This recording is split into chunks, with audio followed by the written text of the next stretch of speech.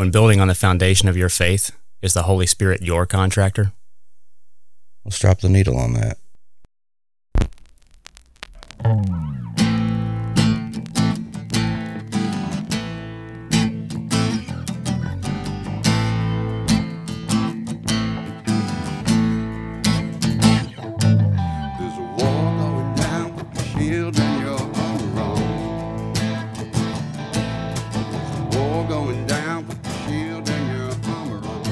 What's up, guys and gals, and welcome back to another episode of Digging Deeper, a Bible study series brought to you by Broken Record Ministries. That was good. Did me snapping and pointing at you inspire you? I didn't even, maybe, I don't know. I'm going to have to snap and point harder next time, I guess. It didn't do anything for me, Carl. So for those of you that don't know us, I'm Carl. I'm joined again by my favorite coffee connoisseur, Mike. Hello, everyone. To help keep me on the straight and narrow, my good friend Pastor Mike is with us. Hello. And as always, I'm co-hosted by the sultry sounds of Sonny. Hey. That was good. That inspired me. That calmed me down. It is. So this week, on the B side of the record, we're going to be talking about, well, I'm not going to get into what we're talking about yet. We're going to dig into part 3 in a study series we're calling Foundations. But I want to take some time before we do that, on the A side of the record here, to talk about conviction, specifically conviction for sin. What is it? What's it like? And what should our response to it be? Before I open that discussion up to you guys, because I'm just going to listen, because I don't know what to say. That'll change. Yeah, thank you for that. I don't know if that was an insult or a compliment. No, it's a compliment. You talk too much. Is that what he said? No. I like that you're on loan from doesn't really know a lot. So I want to read something before we dig into this from the book of the Acts of the Apostles, from chapter 2. And just to give the context, this is Peter's sermon after the Holy Spirit's been poured out upon the disciples with the tongues of fire. They've spoken in the same tongues as the people present there for the pilgrimage festival at Pentecost. They can all understand. I believe that's what that miracle is about. It's Peter's about to the Father setting the stage for this extremely powerful sermon Peter's about to give. And to ensure that everyone there, no matter what language they speak, can understand, this miraculous speaking in tongues occurs, so that when he gives this sermon, everyone understands exactly what he's saying. And I encourage you to read it. The sermon's amazing. It's one of the best sermons you'll find in Scripture or anywhere else. But for the purposes of our discussion here, I just want to read how it ends. So he gives this sermon pointing them to Jesus as the Savior of the world for the remission of their sins. And the people respond like this. In chapter 2 of Acts, verse 37, it says, "Now when they heard this, the people, they were pierced to the heart and said to Peter and the rest of the apostles, 'Brethren, what shall we do?'" Pierced to the heart. I believe that's a poetic way of saying they were convicted for their sin. So with that said, what's it like when you guys have been pierced to the heart? What's that mean to be convicted? Why are we convicted? What's on your all's heart? I think my biggest thing is whenever I feel like I'm being convicted of something, it's usually I have guilt. I have even sometimes shame. And I know those aren't from God. That's actually just me feeling those things because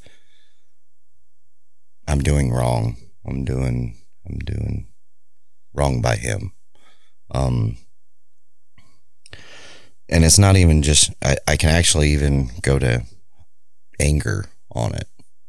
I mean, and I can go through all kinds of different emotions about it. But usually one way or another, whenever I'm convicted of something, I go through quite a few different emotions about it. And then usually the last part of it is guilt. And then if it's, I guess looked at as gross or whatever, grotesque or whatever you want to call it, there's some shame in it.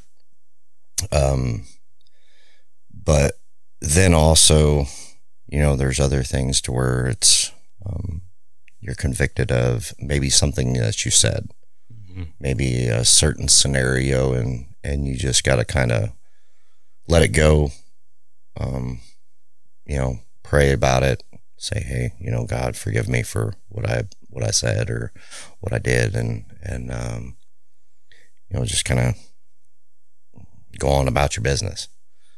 But there's other things throughout life that it becomes a little more difficult, and maybe it's an everyday occurrence that's happening, or maybe it's every week, or maybe there's certain things in life that are sins that whenever you're convicted about it, it's usually fairly big. But there's a wide variety of emotions that come with being convicted of something, and everybody's different. Everybody handles their convictions differently. Like here lately, I've been convicted about a lot of things, and it's kind of sent me almost into a depression, kind of. And it's been hard to try to get myself back out of it. And, I've kind of secluded myself again, and it's kind of been a roller coaster here lately. And one day I'll feel awesome. I'm ready to go, ready to conquer everything, and then next I'm down in the dumps, and I don't even want to get out of bed. But yeah, it just goes back and forth, and just got to try to reach out and surround yourself with other believers, and others like yourself. We're all faulty, we're all sinners, we're all human. So the biggest thing is surround yourself with people of like mind, and you can bounce your ideas, or bounce your worries, or bounce your, the Bible even says, cast your sins on others too. You know what I mean? Put your, be open, be open about your sins with others. Yeah. Be around believers that maybe they've struggled through the same sins. They know the way out. Right. Yeah. But I think it's important to understand too that it stems from a relationship with the Father. And so sometimes that shame and that guilt that we feel should draw us closer to Him. And so it's kind of almost a tightrope type thing, because, it's kind of like anger. Anger can be genuine and righteous anger, but anger can also be bitter and hateful. And so it's kind of a tightrope thing too when we're convicted, is that we have to understand the purpose of the conviction, and that's to draw us back to Himself. And so the enemy will use that guilt and use that shame to draw us away, to cause depression, to cause us to spiral out of control. He will use that. And so what's intended for something that's good can end up spiraling us out of control. And so that's why, like you said, it's important to be around other believers, to build up and to have that encouragement, to understand that it's drawing us in some way back to Him, into that relationship. Because I think when, same way, me and Diane have a fight, there's a strain in the relationship, or there's something that I've done to hurt her, there's a strain in the relationship, and we've got to work on repairing that.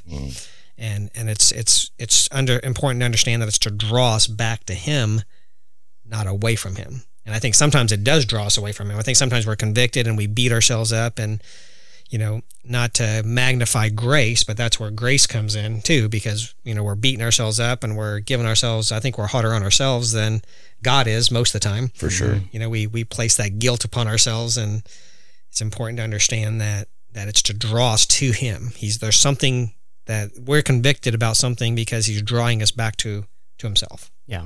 It's like, go ahead. That's the thing, is like, He convicts us to get us closer. Yes. That's the ultimate goal of a conviction, is being closer to God.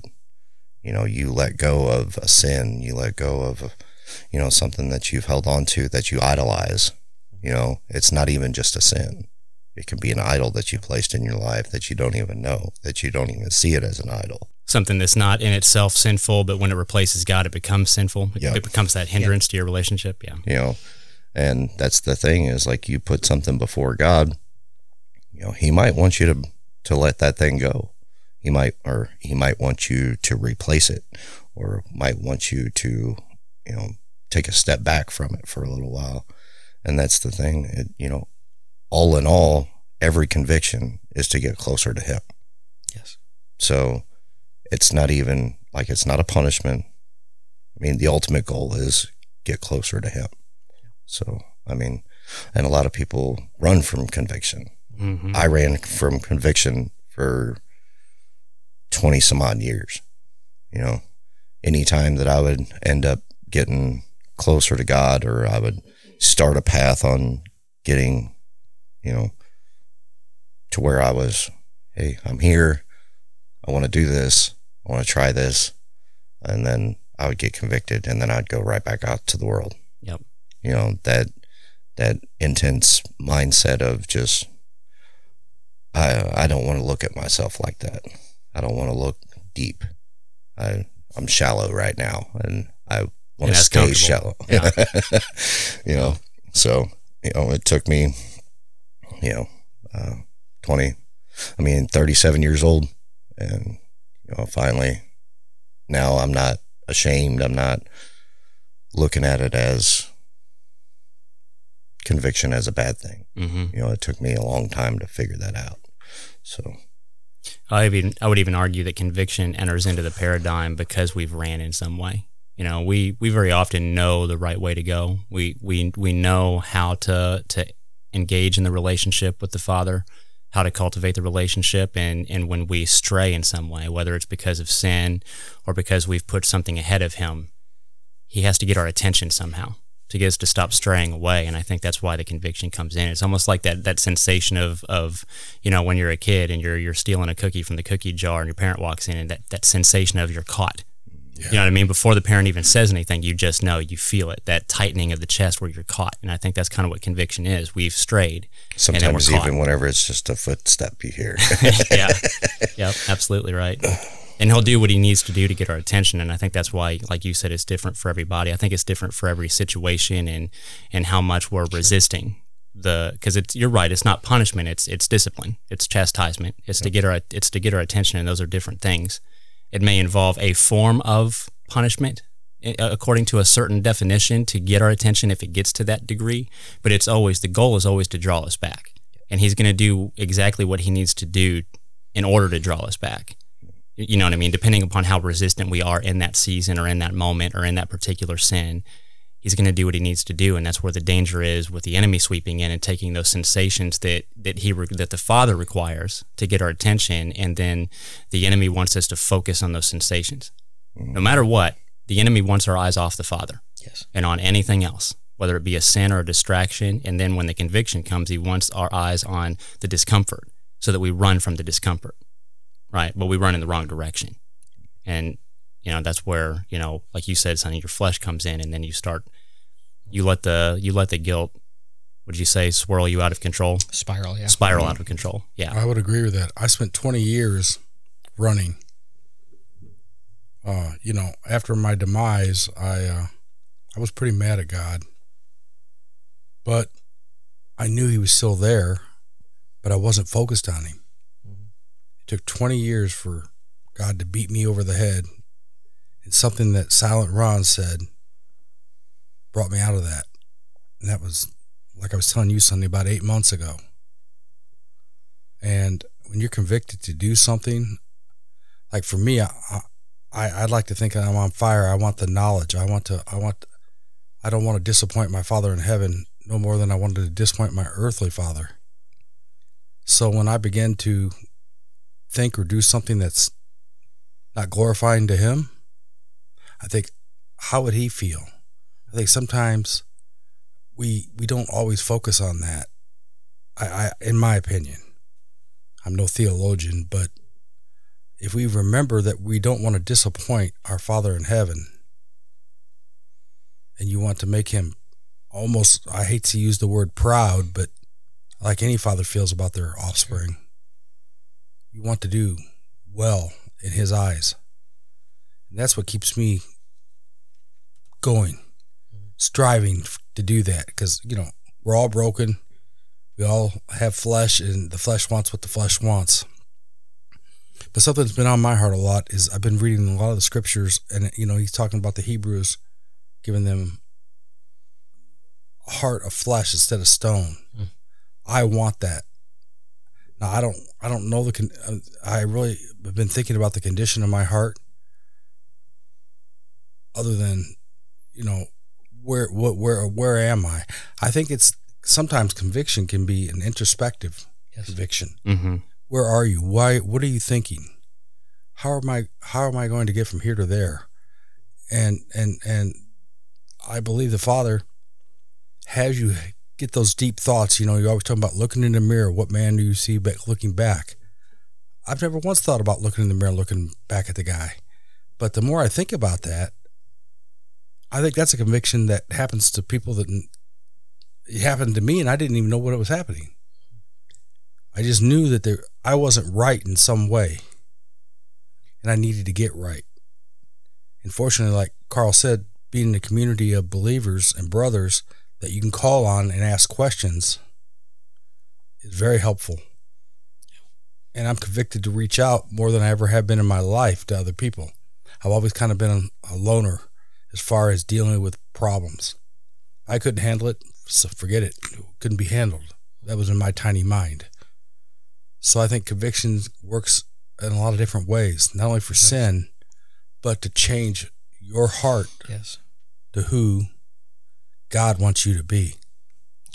Yeah, I think that's important to remember. It's a heart issue. The sin is to draw you away from Him.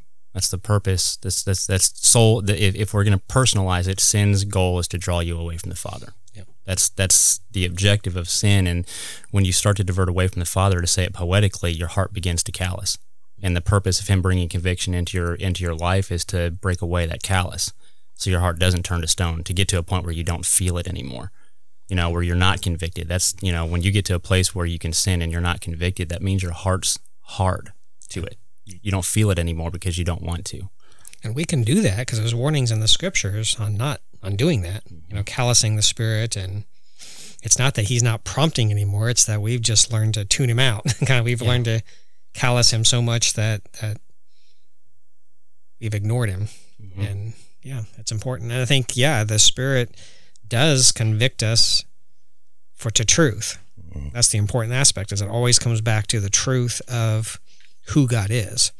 If it's okay, I just want to read of course. quick verse in John. This is John 16. He's talking about, the first part, first 5 verses are talking about trials are going to come.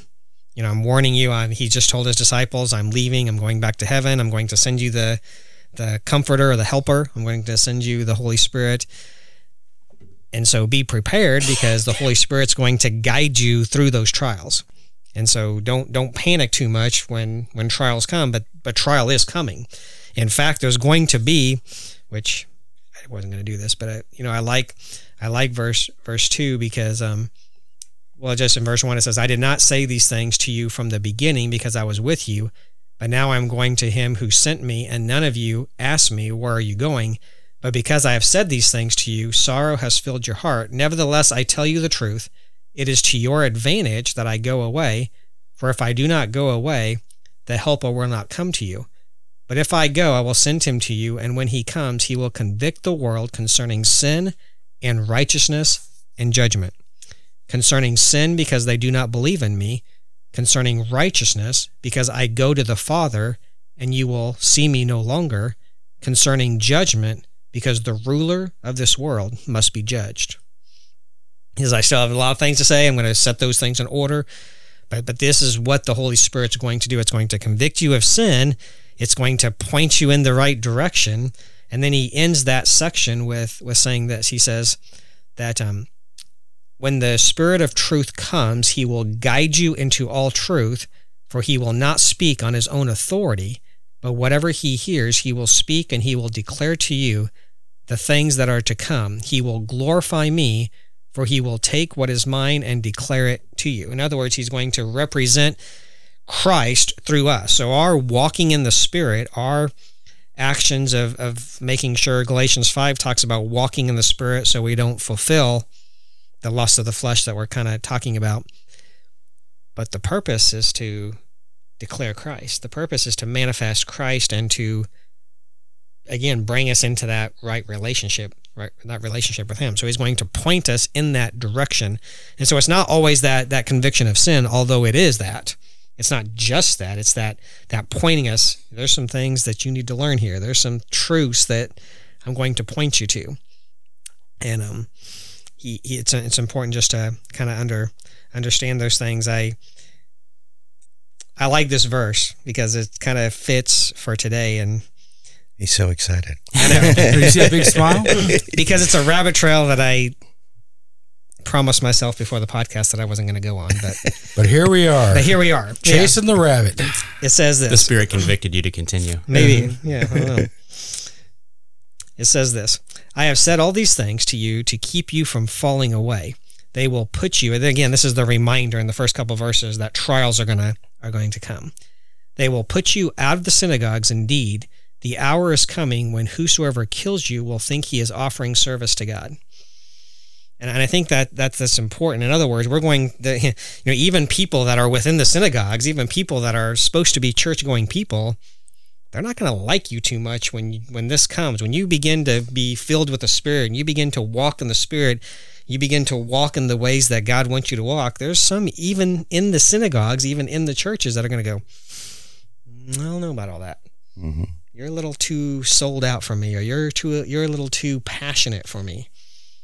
And God says, keep going, keep on the track. He's going to guide you into the truth. I'm sorry, Carl. You're good. I was reminded while Micah was talking about the story of C.S. Lewis. I don't know if anybody knows. I'm sure y'all know who C.S. Lewis is, author of Narnia and all kinds of other books. But he was a materialist. His whole life, if he couldn't reason it out, he was a philosophy student at Oxford, served in the First World War. But he was a non-believer.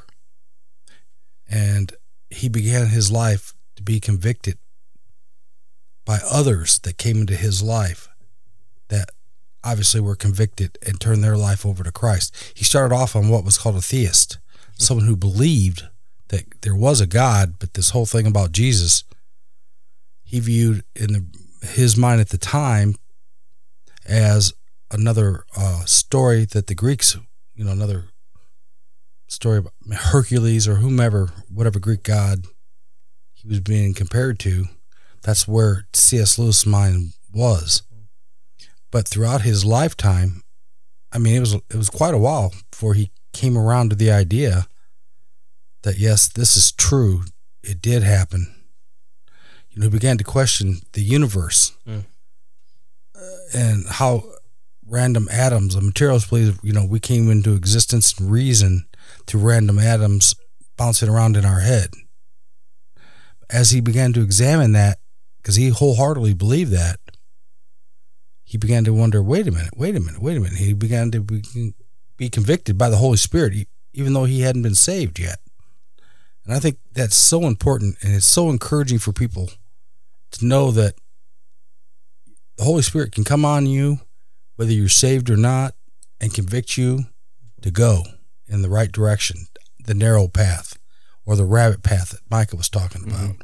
Yeah, I do believe, and I'm glad you mentioned that, Mikey, because our overarching theme for this whole episode is really the role of the Spirit. When we're building our biblical foundation, what's the role of the Spirit in building that foundation? And one of the roles that I see in Scripture is that he's tasked with drawing to the Father, not just believers that have strayed away, but also non-believers, to convict them of sin and draw them.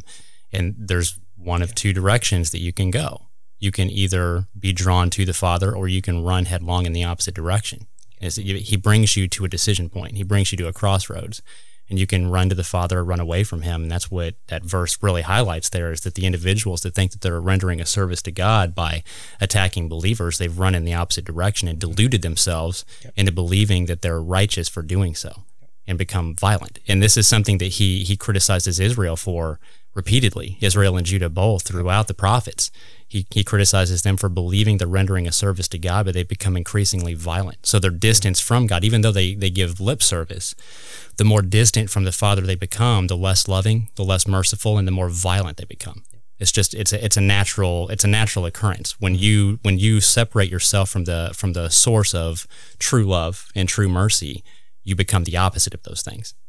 And you see that with even those who profess to believe, they become less merciful. I know I can look back on my life, and when I was resisting the conviction and straying, I believed I was doing him service.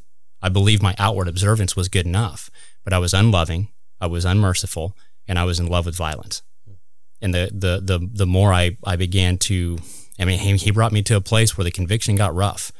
You know, and that's why I wanted to highlight that earlier. You know, conviction isn't always soft and gentle and pleasant. It starts that way, but the more we resist, the more we ignore him, the less pleasant it becomes. Yeah. And it gets to a point where it's almost unsettling.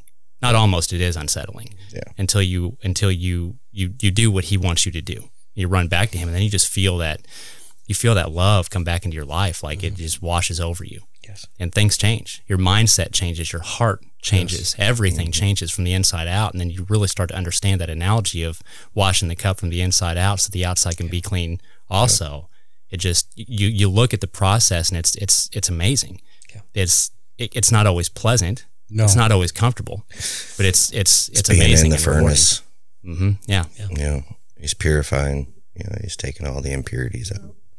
Which is also his responsibility as well. You know, his responsibility is just to tear us down and convict us. It's that washing, that washing of the Spirit, that washing of renewance. That, you know, and that's the thing is it goes. You work on one thing. If you beat it, you have that washing of the Spirit over you. You know, you feel that completion. You feel that love, and then guess what? There's still going to be something else. You're still going to have something else to work on. Yeah. And it'll happen again, but maybe you're a little wiser, little more, not as timid, you know, not so fickle, I guess. Yeah. You know, and, you know, as time goes on, you get a little older, you get a little wiser, get a little more experience under your belt, and easier to follow God whenever the times get tough.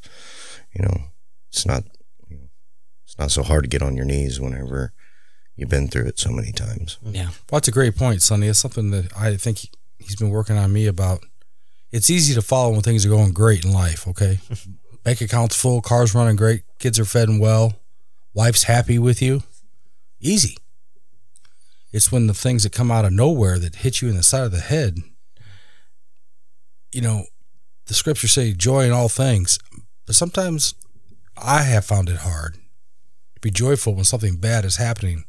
And if you can develop that response to whatever situation you're in, as scripture commands us to do, I don't know where I'm going with this. I just know he's been working on that with me. Mm-hmm. I mean, I can get up and praise him all day long when things are great, but boy, when things start going bad, I'm like, the old Mike was like, wait a minute.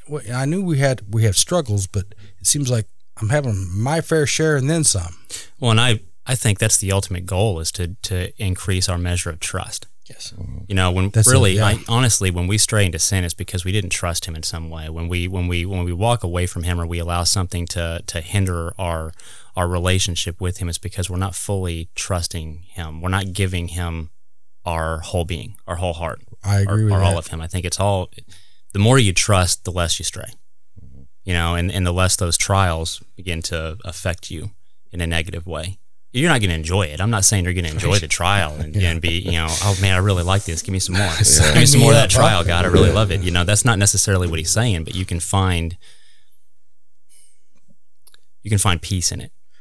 Even when you don't enjoy it, you can find peace in it, as long as we define peace in the right way. You know, because I think sometimes we tend to define peace as just, I think we tend to conflate peace with enjoyment, and it's not the same thing. You can find purpose in it. Yes. You know, that's because usually, you know, you're going through something, you're like, God, why me? Why this? Why that? And if you can find the purpose in it, okay, it's a little easier to go through. You can understand what's going on. Yeah. And there's times right now that I'm going through I can understand why I'm going through them. I know why I'm going through them, because there's things that I still put before God. And, you know, I mean, he's got a long list to beat in my head. Yeah, I'm with you. You know, and that's the thing is, like, I understand that. I get it. I mean, I have lived in the world for way too long. I forgot the story. Well, it's kind of like the son. The prodigal son? Yeah, the prodigal son. You know, I mean, maybe I didn't, get a lump sum of money and go run around the world. I just ran around the world. And without the money? Without the money. That had to be fun. I still did it, I jumped from place to place to place with a backpack or a duffel bag but I always stayed intoxicated or some way, shape, or form or the other. And, I lived a long life of just meaningless, useless, nothing except for I can remember a few different instances where even though I was in those times, I was intoxicated, I was in bars, I was in places I shouldn't have been. It was weird moments that I used to actually bring up God. And I used to talk about God. And I would even cry. Just in, I don't know if I should say this on a Christian, I was in a not so good place that gentlemen go, and brought it up to one of the females there. And it was weird because I even guessed her name, like her real name. And she stayed with me all night. Nothing, just talked. And I talked to her about God in the middle of this place. And I wasn't even in, I wasn't going to church at the time. Wasn't going to nothing. There was no reason for me to be preaching or anything of the sort. But, maybe that girl changed her life after that. I don't know. There wasn't no contact information given or anything like that. But the seeds we plant. Yeah. And God uses you. And I think about those times now, and that makes me feel better. Even through all my sin, all my crazy roads, God still used me every once in a while. And then now, I'm convicted about some parts of my life and going through it, knowing that there's always a greater purpose. Mm-hmm. And that purpose isn't me. He'll use me, but it isn't me. And it's okay. I'm all right with that. Well, and that experience was obviously impactful, and I can't help but wonder if he wasn't using that as a way to show you that he had a better plan for your life than where you were. That he could use you to do so much good. And that's, now that you're on this side of it, you can see him bringing that plan to fruition. He's weaving a tapestry with all of us, and we're just individual threads. He's creating a work of art, and we just sort of have to we sort of have to trust him to create that work of art and to bring that together in the right way. Even though as the thread, we can't see it. We can't see the picture he's making with it. And we tend to, this is sort of a rabbit trail a little bit, but we tend to compare ourselves with the threads next to us a little too much. Mm-hmm. And I'm not bright like that thread. My color's dull. Well, that's true, Carl. Why can't I be the same color as them? Why can't I be brighter? Not realizing that it would destroy the picture he's making. Yep. He has us exactly where he wants us, exactly where he needs us, and exactly the color we need to be at that moment to create the picture he's weaving with us all together. And we need to do a lot less comparing to one another and a lot more trusting. That's why it all goes back to me, trust. It really comes back to just surrendering ourselves to him and trusting where he has us, where he's planting us, and letting him grow us where we're planted, so we can bear the fruit we need to bear. I know I'm mixing a lot of analogies here. I apologize, but been mixing a lot of everything here lately. It's just, that's the way it goes. I think this group of guys have, our minds have been so crazy lately, and through our chats and everything else, everybody's everywhere. And at the end of the night, it all comes together and everybody's there for each other. And, you know, even though I'm usually working on stuff at work or something, but like I'll come back to my desk and stuff and I'll pick up my phone and there's like 60 some odd messages. Only 60?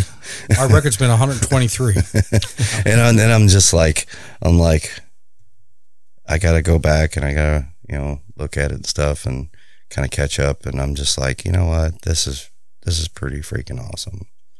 You know, and it makes me understand what God talks about whenever the fellowship, Mm-hmm. you know, and because I've never really had that, you know, so I've never understood what that meant, because a lot of the places that I've ever been with or been to or anything else, it was always, you know, you're, you know, tattooed heathen, you drink, you know, you do these things, and, you know, you're not married and you're fornicating or whatever you want to call it. And, you know, there was always judgment. There was always like disgust looks. And, you know, I haven't felt that around here. I haven't felt that way from people. I mean, even some of the churches that I've went to, I really haven't felt that. It seems like it's a different understanding around here. And I appreciate that. You know, it makes it easier for somebody like me just to, okay, well, maybe this is where I'm at. Maybe this is where I'm supposed to be. I don't know. Well, the goal of the conviction is never to get us to a place where we feel like we're better than those around us. Right. I think too often that just highlights how frequently it is we forget how much God's rescued us from when we look at those around us with that sort of judgment, because there's not a single person that looked at you like that didn't have sin in their closet. Right. Not a single one. Yep. And I got a big closet. Yeah. And it's not that we say the sin's okay. It wasn't okay in my life. It's not okay in your life or anybody else's, but there's a right way to approach that and a very wrong way to approach that. Absolutely. I think sometimes, though, Carl, the world judges Christians as judgmental. And I'm sure a lot of times we are. Yes, we are. And that's where I was going with this. Yeah. Jesus judged no one. He enlightened them to the right path. And he was with people that some Christians would not even consider speaking to. Mm-hmm. Yep. But we are commanded to speak to those like that. And I think you brought up a great point, Carl, that conviction can work in that direction so that our thread, as you put it, will weave the picture together by helping someone who thinks they're unapproachable because of their past.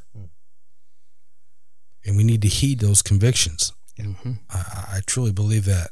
You know, Sonny, I understand what you mean about the group of guys. My whole life, I've searched for something. And it wasn't until I God put me into this group of men that are on fire for Jesus, that are on fire to help the community, to help the fellow man and woman, child, whomever it may be, that I felt this is where I belong. And every now and then, I was just telling Carl before we started recording that, you know, I'll put something out there on a text and nobody responds to it. And immediately the devil gets in my head and says, well, see, you're not really part of the group. They care less what you've got to say. And I have to go, whoa, wait a minute. You know, I have to step back and go, no, that's not the case. These men work. You don't. So they're probably busy, or they just don't care about what you have to say. In either case, it doesn't matter because they're still there for me in the end. And that's what's important. Now, what I like, you know, the fleshy side of me wants somebody to say something. Oh, that was a good idea, or hey, that's great, or whatever. You know, but I have to remember that's not the way things work. And I think people in general tend to fall into that. We forget that it's not about us. Never was, never will be. It's about glorifying our Father in heaven. Yep. That's what it's all about. That's the whole thing. Accepting Jesus, who has covered us in his blood for our sins, glorifying our Father in heaven, doing what we are commanded to do in the scriptures. That's a walk with Jesus. That's a walk with God, and it's not wrong in any direction you look if you're doing those things. The conviction's there to keep us on the path walking that walk. Yep. Yes, exactly. We're all part of a bigger picture. And when we allow him to draw us to that place where we can trust in that, he has big things for us that he wants to do for us. You know, not for us individually to advance our name, but he wants to use each of us individually together in that tapestry to build his kingdom, to build a picture of his kingdom for the world to see. If we surrender to it, and it all comes back to trust. I'll share a little story, and then we'll close out this top half, unless anybody else has anything else they want to share real quick. Okay. I remember, you know, I could tell a lot of stories about how, you know, conviction experiences that I've had, a lot of stories. But there's one that stands out to me in particular. And I volunteered a place that for those of you listening, that we call the community kitchen, is sort of like a soup kitchen. And we were volunteering one Saturday, which is the Sabbath. I observe the Sabbath, so I don't work for my own gain on the Sabbath, like we're commanded, and I don't engage in commerce, right? Unless I have to, right? It's important for the story. So I can't remember what we were serving that day. Our whole family was there, and so Steph, my wife, was there, and my littlest, Faith, was there serving with us. And with a 2-hour service, and within the first hour, we had like 4 total pans, and we were down to like a pan and a half. And I'm like, we're gonna run out. Like, I'm in a panic attack. You know what I mean? Like, we've only gone through 1 hour, and we've already gone through over half of what we have. There's no way we're gonna have enough, right? And I'm trying to figure out what we're gonna do. I'm talking to the one that was the acting director at the time. Like, I don't know what we're gonna put together. You know, we don't have anything here to make. And he's like, well, I'll give you some money, go to the store and grab this stuff. Wasn't even thinking about it being the Sabbath, but I'm, you know, it's a sheep in the well scenario. So I'm like, you know, it's a necessary thing. Yep. But something in me was telling me no. And when I told Steph from across the kitchen, she even mouthed at me, just trust him. Trust him. And I ignored her. Completely blew it off. So I take my littlest to the store. We have the stuff in the basket that we're going to buy, and I'm in line. And I got convicted hard to just put the basket down. That you can just trust me. You don't have to do this. This isn't necessary. Sheep's not in the well. You don't have to do this. And I ignored it. I shut it down and I ignored it. And I ignored it because I didn't want to be, there were 2 reasons. I didn't want to be embarrassed in front of the other people that were in the store and put the basket down and put all the stuff back. And I didn't want to go back to the director and give him his money back and have to explain to him that it was a spiritual thing, which is why I didn't want to buy it. So you heeded the conviction. No, I did not keep the conviction. That's what I'm saying. I ignored the conviction because I didn't want to be bold in my faith that day. I made excuses for it, but I didn't want to be bold in my faith that day and explain to somebody who's not a believer that I couldn't buy food because the Spirit told me to just trust him. And I should have. And I got back, and I was really, that guilt, Sonny, that guilt hit me. And I talked to Steph about it, and she goes, you know, I think your heart was in the right place for why you bought it. But she was like, I think what God's going to do today is teach you a lesson on trust. Okay. Went outside, I prayed through it and came back in. Long story short, the end of the service, we had exactly, and I mean exactly to the scoop, the right amount of food for everybody that walked in that day. All I had to do was trust him. Well, my littlest, Faith, she was 4 at the time. She dragged me out to the front. She grabbed my little finger and she started dragging me to the front door. She's never done this before.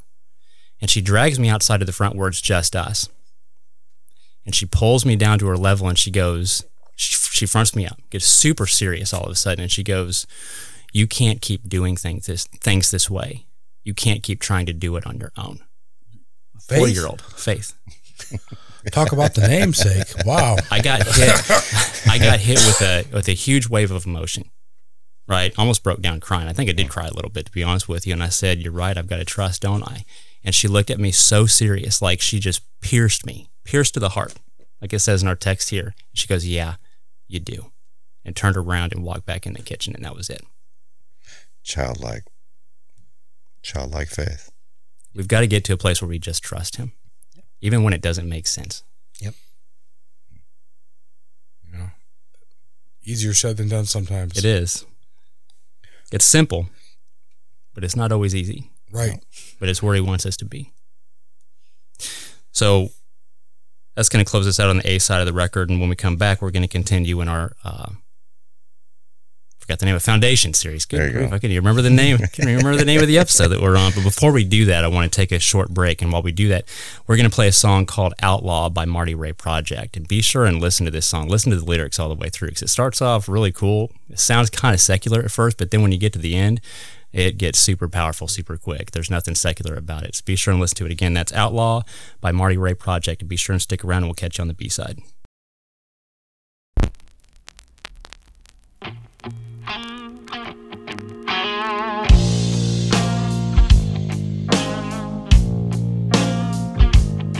I saw a man rob a bank when I was 10. No, I didn't see the wrong kind. I wish that I would see him. I grew up, thought was living in my head. Figured the life that I was living, I'd be better off dead.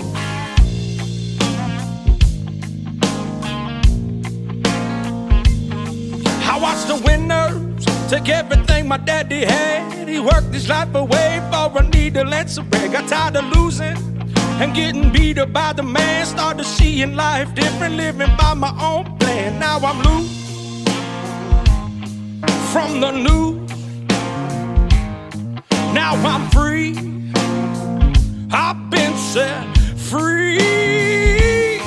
'Cause ain't nobody gonna take from an outlaw. Put my picture up on every courthouse wall. I'm living in the clouds, yeah, I'm walking tall. Ain't nobody gonna stop me, I'm an outlaw. Ain't nobody gonna take from an outlaw. Riding high horse and I'll never fall. I'm hunting down the dealers till I get them all. And they never gonna stop me, I'm an outlaw.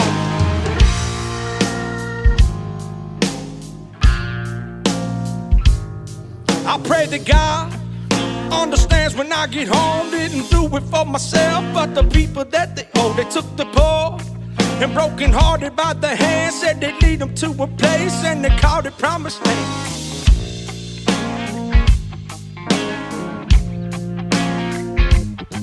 After bleeding every single drop of red, I looked them in the eye, seen the devil in the head, and they was trembling.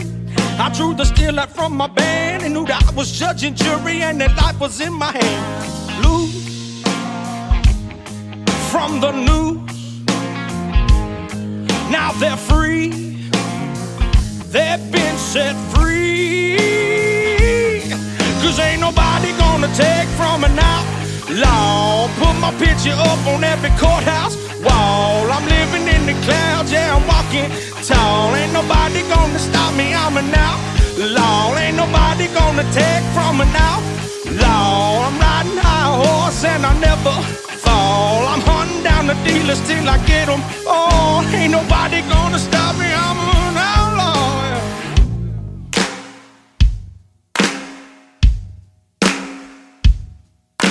Save me from my own pride. Change me for my final ride. Oh, walk me to the riverside. And lead me while my mother cries. 'Cause somebody done took from an outlaw. Take my picture down from the courthouse wall. I'm living in the clouds and I ain't gon' fall. Somebody done saved this outlaw. And we are back again. That was Outlaw by Marty Ray Project. For more from that artist, be sure and check him out. His links are in the episode description. And with that in the rear view, it's time to drop the needle on the B side of the record. As we've already said, we're digging into part 3 in a study series we're calling Foundations. Does anybody want to briefly summarize what we learned in parts 1 and 2? Did you learn anything? Oh, yeah. Did you? Align yourself to the cornerstone. The cornerstone being Jesus. Your foundation must be built of good things, not straw or sand, but the good things. Yes. That's the word. That was a really good summary. You said summary. I mean, I could go into dictation if you'd like. No, that was really good. That was perfect. Exactly what I was looking for. I'll be here all week, Carl. Call on me. There you go. So yeah, building our biblical foundation, aligning ourselves to Jesus, building upon his teachings, applying his teachings. That's what we're talking about with that analogy, and that's what Paul's talking about as well when he gives a similar analogy. So what does that look like in practice? And for today's episode, I want to focus on the Spirit's role in building that foundation. Before I do that, I want to finish this reference that we started off top half of the episode with. When the people say to Peter, "What shall we do?" And in verse 38 of Acts chapter 2, Peter says this, repent. I'm just going to pause just for a second. That word is metanoeo in Greek. And it does mean a 180 turnaround. It's usually how that's explained, and that's true.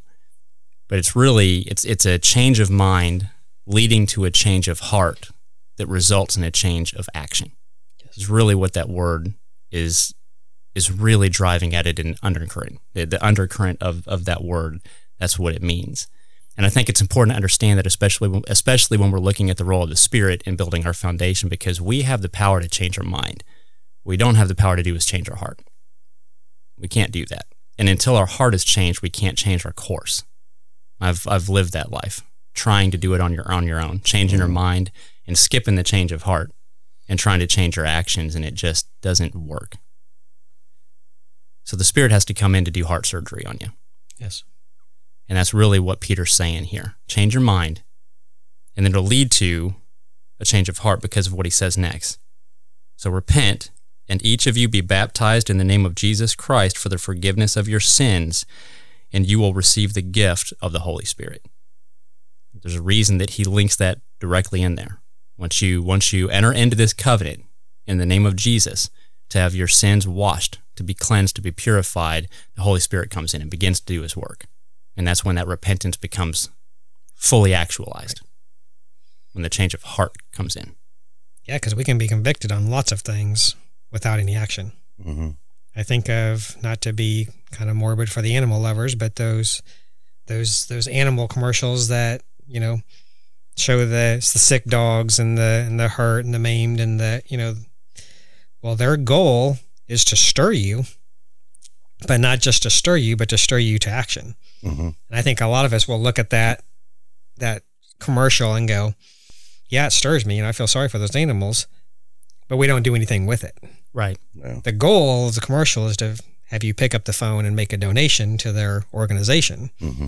And I think sometimes with the spiritual role in that, what you're talking about is the action-oriented part, where we're not just convicted as like, yeah, I need to do better, and then I go out and go my separate ways and do nothing with that.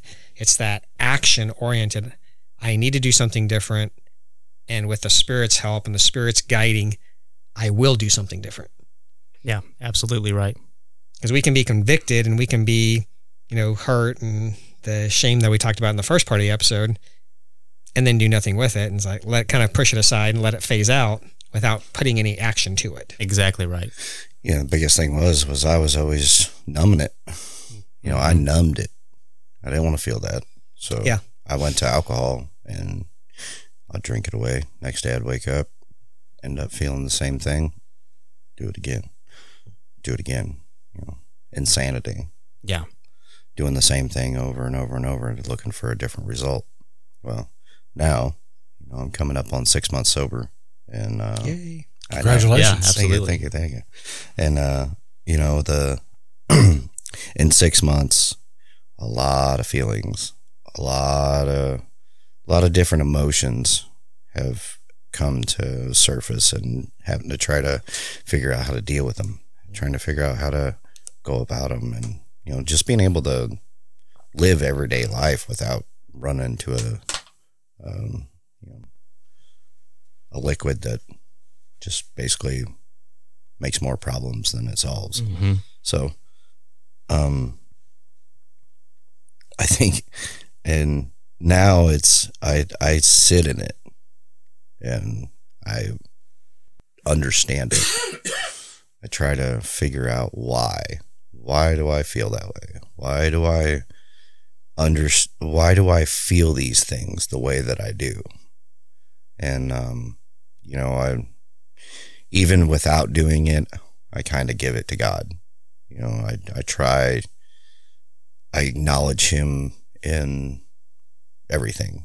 I try to, you know, even though I might not, you know, be doing all my readings like I'm supposed to. You know, like there's still, he's still in my life. He's still a part of it. And even though maybe he's not way up here where he should be, and I'm doing the hand motion for all of you that can't see it. But, you know,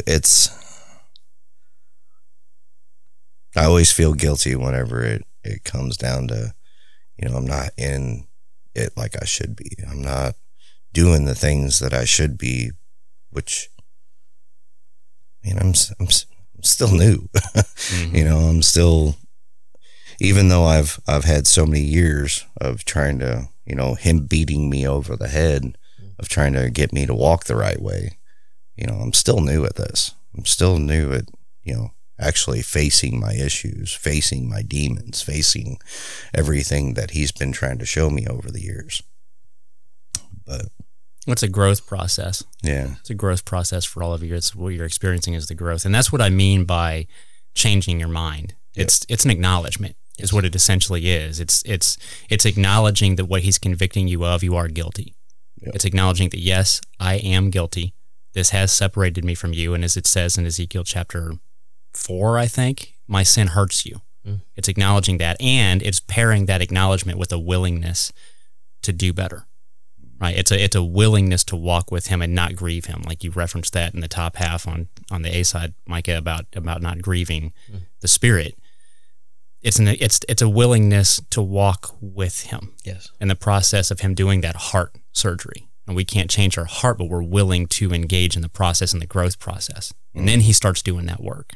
And that naturally pours out to increasing degrees, right, as the fruit ripens. And the biggest thing is letting him do it in his time, not our own. Exactly. Yes. You know, I've wanted to grow so much more, but yet there's things that I need to let go of. There's things that need to go out of my life before he can do other things. Mm-hmm. It's back to that analogy that Carl uses that I remember that stays with me. You're a fruit tree. And like Carl said many times, in the first year that you plant a fruit tree, there's no fruit. And if in the second year, it's not very good fruit. So he's planted you. Mm-hmm. You're a fruit tree. It's going to take some time to produce good fruit. And I have to remember that too, Sonny. And I think a lot of people have to remember that. When you're on fire, it's like you want to get out there and, you know, spread the word, be bold in your faith, and get things done for his glory. And you have to, well, am I ready to get things done for his glory in the way that he wants them done? Well, in my case, probably not. I can't speak to Sonny's or anyone else's, but in my case, no.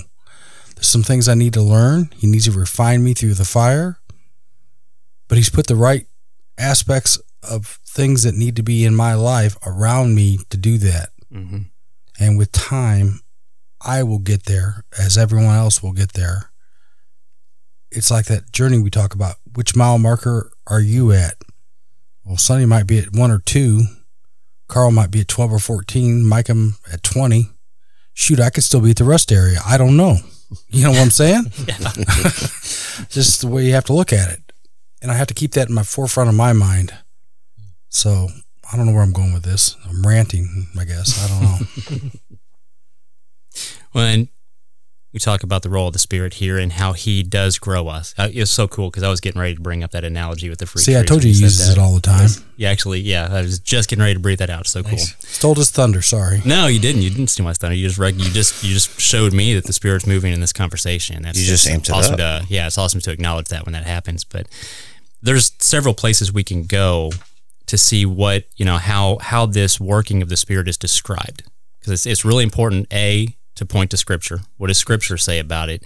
And be very specific about it too, because, you know, analogies are good, but we can't leave it with analogies because that can be applied in a lot of different ways, and some of those ways aren't biblical. Right. So what you mentioned there, Mike, about, you know, doing it his way, it's very important. We can't just build. We also have to build his way, according to his blueprint. Yep. Right. And several places we can go for this. You know, typically we tend to go to Galatians chapter 5. And I think that's a great place to go. We already had a conversation on that this week, actually, on the round table here on the podcast, on our Fruits of the Spirit Revisited discussion. So I encourage you to listen to that. If you haven't, it was really good. It was really awesome. But Paul's describing one aspect of the Spirit's work in behavioral traits. So you see the fruit of the Spirit there, and it's really behavioral traits: love, joy, peace, right? But there are other areas, there are other prophets, like we're going to look at today. We're going to look at Ezekiel chapter 36. And though he sees the same behavioral traits, he sees more in the practical application, right? And in the things that you actually do. Mm-hmm. So it goes a little bit beyond general behavioral traits, which are important. I'm not diminishing what Paul says. It's very important to understand that too, because those general behavioral traits, they guide your heart and why you're doing the things. But Ezekiel sees the things that the Spirit guides you to actually do. Mm-hmm. And those things that you do have to be guided by the behavioral traits that Paul sees. Right. Otherwise, you're doing them for the wrong reasons. Yep. Like we had talked about earlier about those who think that those who kill you will think they're rendering God a service. Right. Mm-hmm. They're applying actions, but with terrible behavioral traits guiding those actions because there was no heart surgery done. Yep. Right? So they have to pair together. Yep. Exactly. So we're going to read in Ezekiel chapter 36, starting in verse 22. Therefore, say to the house of Israel. I'm going to pause right there, because that's the first hang-up that you'll see very frequently is, and I actually saw this recently, that anytime it says to the house of Israel, ignore that because it's not talking to you. Yeah. And that's a gross misunderstanding of what Israel actually is. Yep. Now, the Bible can be talking about two things when it mentions, or three things really, when it mentions Israel. It can be talking about the person, Jacob, who was renamed Israel. It can be talking about the physical nation that existed in the past, and it can be talking about the spiritual nation that God always intended to build and is very prophetic and a future nation that Jesus himself will rule over as king. And that doesn't actually talk about land. That's a spiritual. It is. Yes, it is. There is it will be land in the sense that he'll be ruling over the in the 1,000-year reign, he'll be reigning here over a physical nation, and in the new earth, he'll be reigning over the entire new earth as that physical nation. But yes, in a spiritual sense, when it talks about Israel in that context, he's talking about his nation people group, those who are in covenant. Right. And that's what Ezekiel sees here. And I just want to go somewhere just to prove that point. It's Ezekiel chapter 47. Because I think the argument is that if you're a Gentile believer, or if you're in the church, you're not Israel. You're completely distinct. You're separate from Israel. And I'd actually like to do a whole episode on that at some point. That would be a good episode. I think it would be too, because there's a lot of verses that I can point you to, a lot of references I can point you to prove that that's just not true. That he's not. His goal isn't to have two distinct peoples with two sets of rules applying to each. His goal is to have one group of people, one stick made new. But I just want to go to Ezekiel chapter 47 real quick. And this is right after he gives the prophecy of the river of life. So this is a future prophetic context, right? When the river of life flows from Jerusalem, it brings healing to the nations. There's a spiritual application to this. And also I believe it's a physical river. I believe that in the future kingdom when Jesus reigns, this actually physically happens. But there's also spiritual applications to this as well. We're not going to dig into that. I just want to mention that because this is future context, which means it's in the context of the new covenant ruled over by Jesus, our King.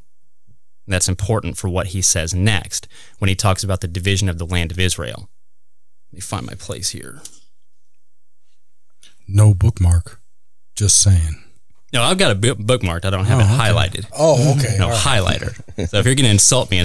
I was merely bringing up the reference to Micah never having a bookmark that you used last time when he's up there in the pulpit. That's all. So I'm just going to read this out for a second. It says it's Ezekiel chapter 47, verse 13. It says, "Thus says the Lord God, this shall be the boundary by which you shall divide the land for an inheritance among the 12 tribes of Israel."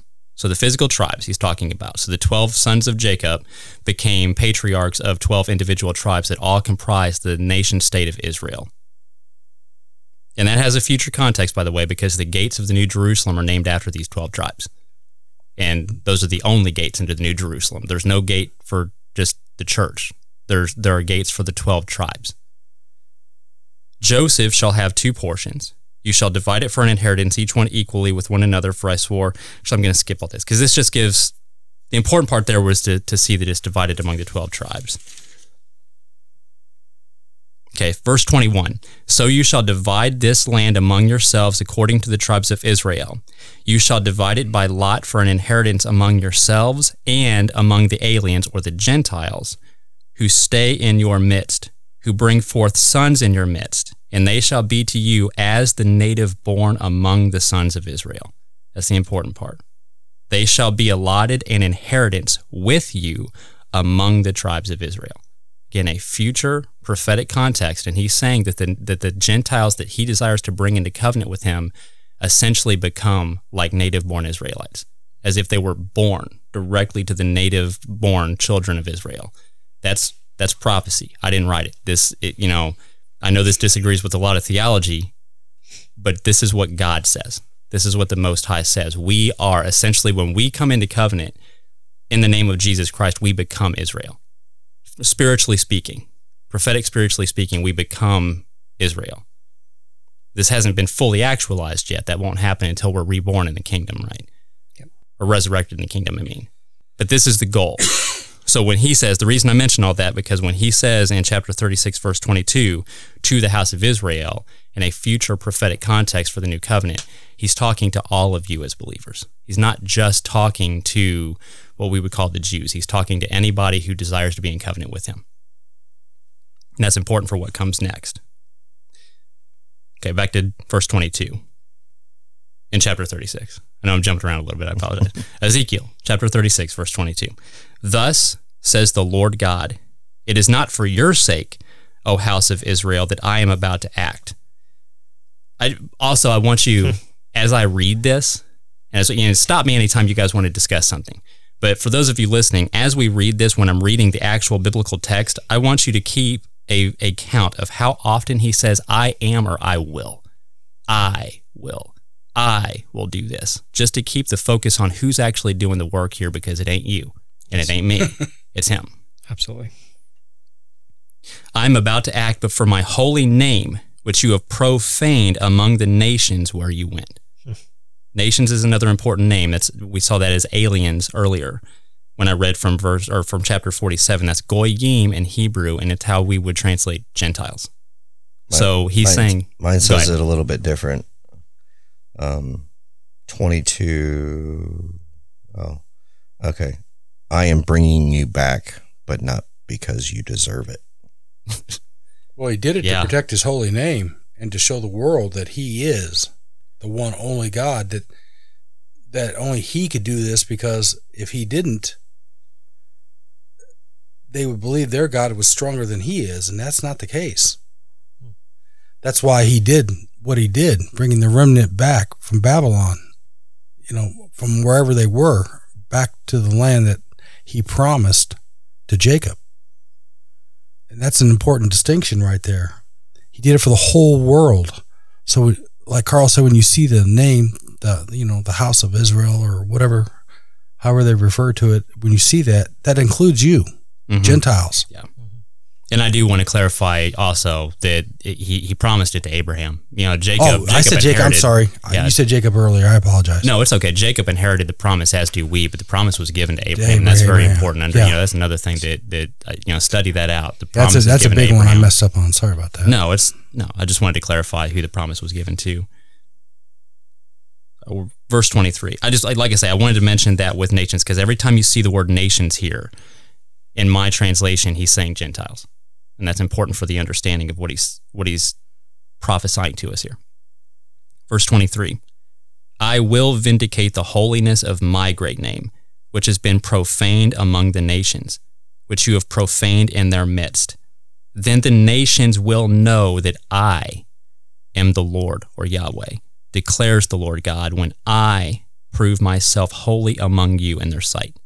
Why do you think he's upset that they profaned him? He specifies, you profane me among the nations. Why do you think that upsets him so much?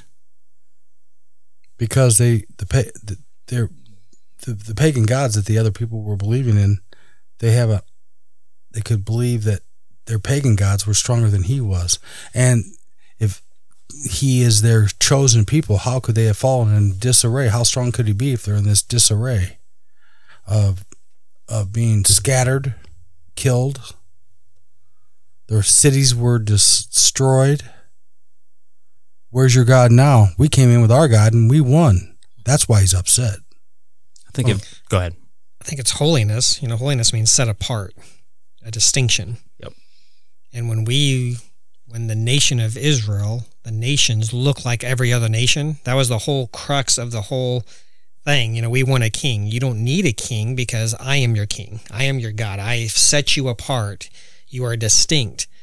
But then when we become like every other nations where we're profaning and worshiping idols, and the standard is holiness. And I think we talked about judgment a little bit kind of during the break, not recording, but during our break. Mm-hmm. And I think probably the reason why we judge so much is because we're trying to build ourselves up. We judge other people to build us up, not justify necessarily, our actions. to justify our own actions. And the standard is holiness.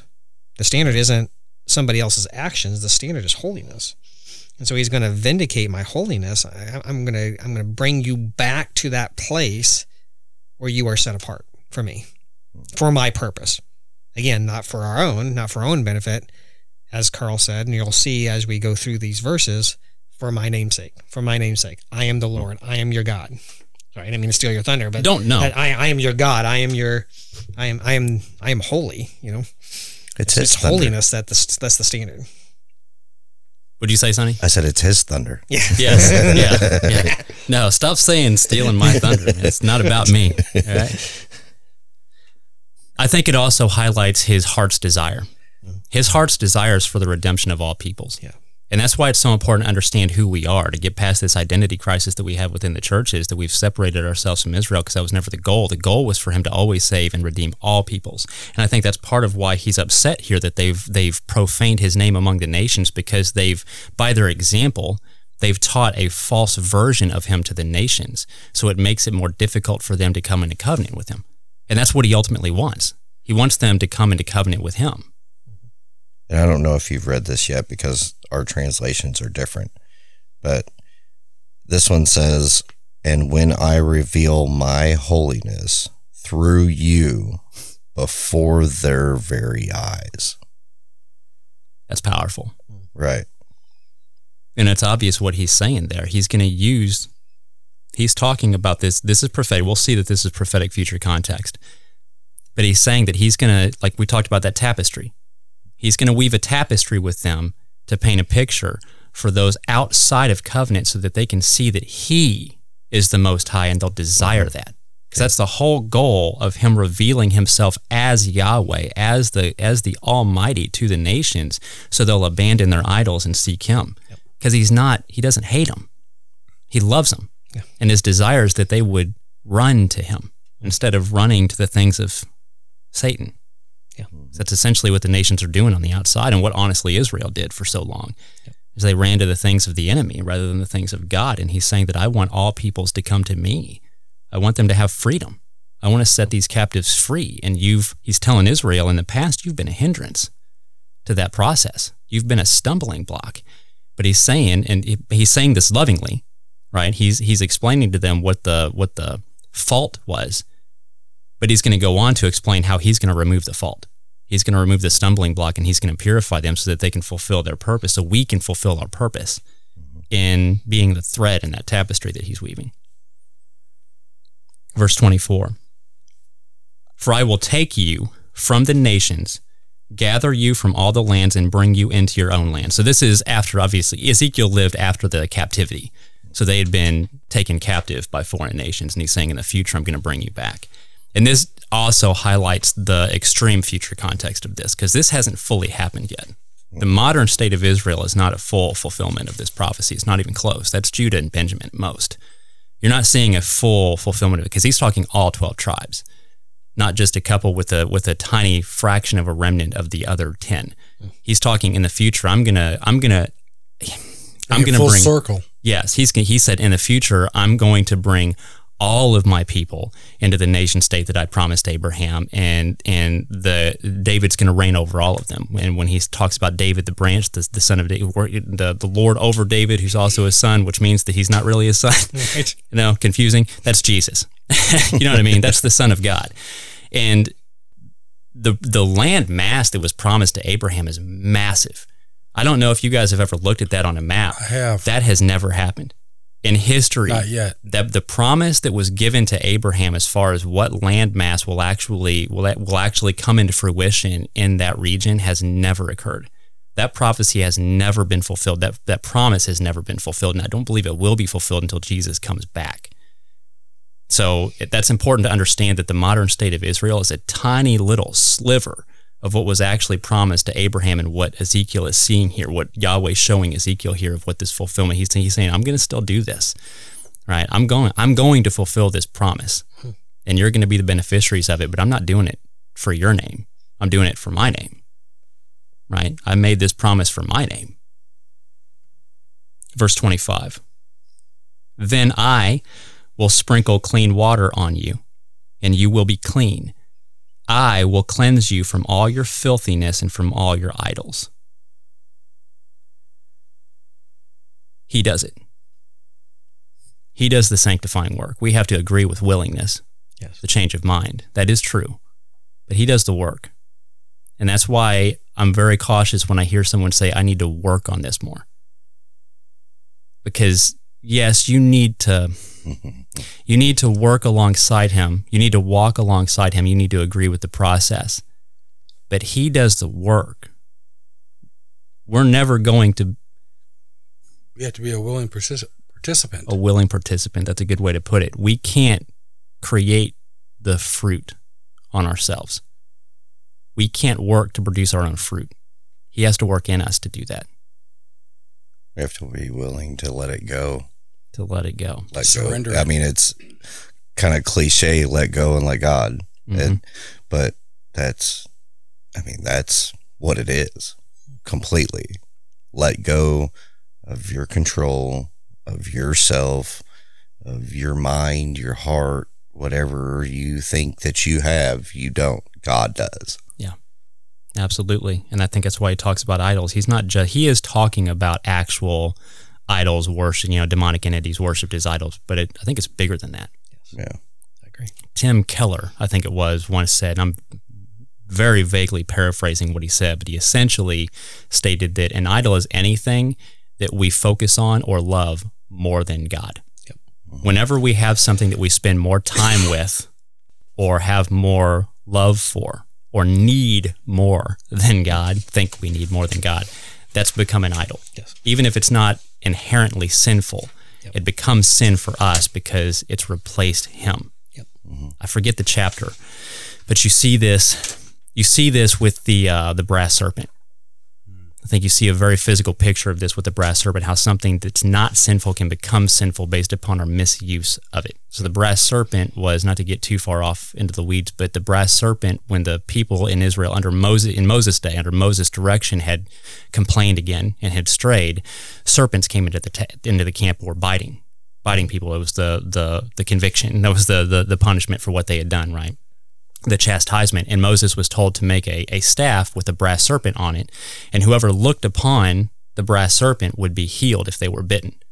So if they trusted in what the Most High was telling Moses to do and they obeyed and they looked upon the staff of the brass serpent, they'd be healed. It's a picture of Jesus, is what this is. But centuries later, they kept this brass serpent. And centuries later, the people had deified it.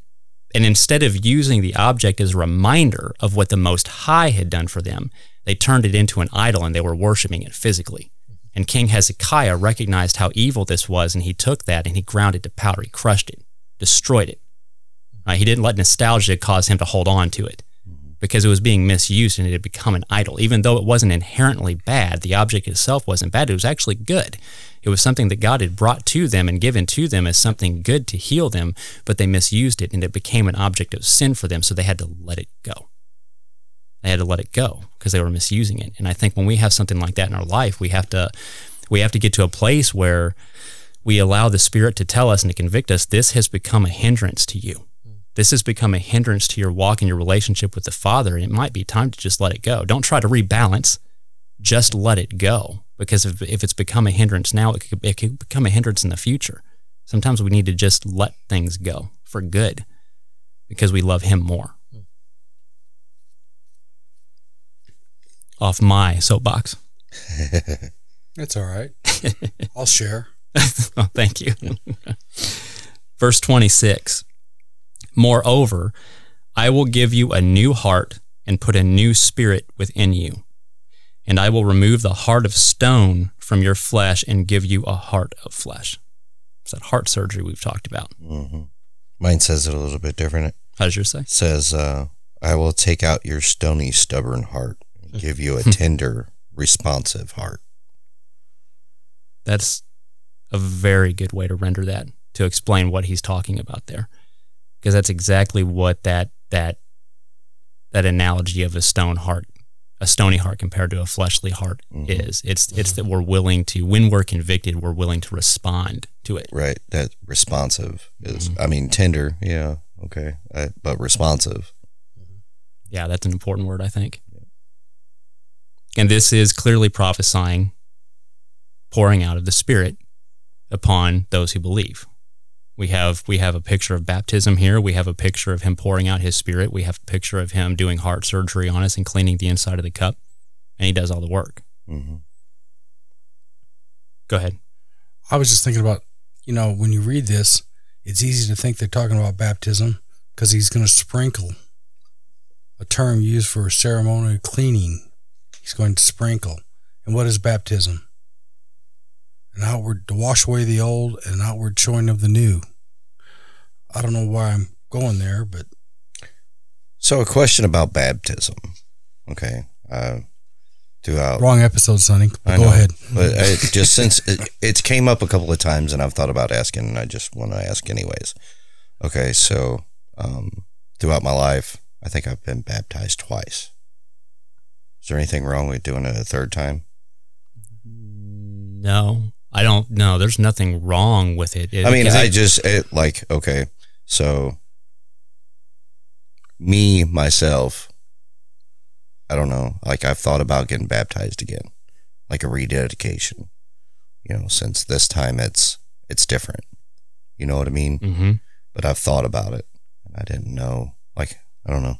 I don't think there's nothing that tells us that it's a once and done and we can't ever do it again. There's nothing wrong. I've done a rededication before, and that's a great word for it because that's exactly what it is. Yeah, and because it just in my thought it was like, because before I'm not where I'm at now, and I know the first baptism that I had, it meant something, but I don't know, it's just different.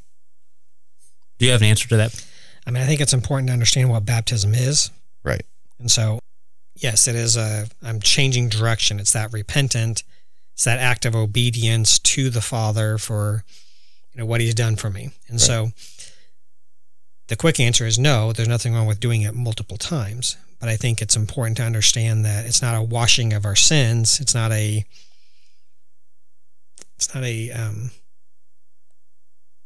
sense of, this puts me on the right track. Right. Because through the walk of the Spirit, we have to, through His power, through His working in us, He has to do that through us. And so it's not us doing, it's okay, I'm going to do this action and everything's going to be okay. Right. The actual opposite is going to happen. Because when we do that and we take that step of obedience, the enemy is going to attack that and try to pull us down. Right. And so I think it's important to understand that new life that we have in Christ. It's kind of like the analogy sometimes that I use when my car needs gas. I don't go and buy a whole new fuel tank. Right. I fill the tank that's already there. Right. And that's what the Spirit is doing. He's filling something that's already there.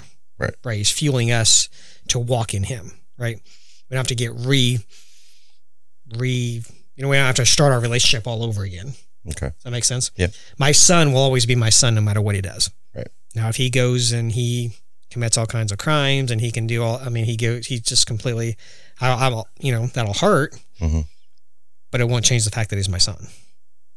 That kind of makes sense. Okay. And so it's important. So the quick answer is no. There's nothing wrong with doing it multiple times, but I think it's important to understand that it represents the new life that we have in Christ, and that He is continually molding and maturing. And so every time I mess up, I don't have to get baptized. Does that make Right. sense? Yeah. So I think sometimes we think that, well, I messed up, I've fallen away from Him, so now I've got to start, or I've got to start over from square one. Right.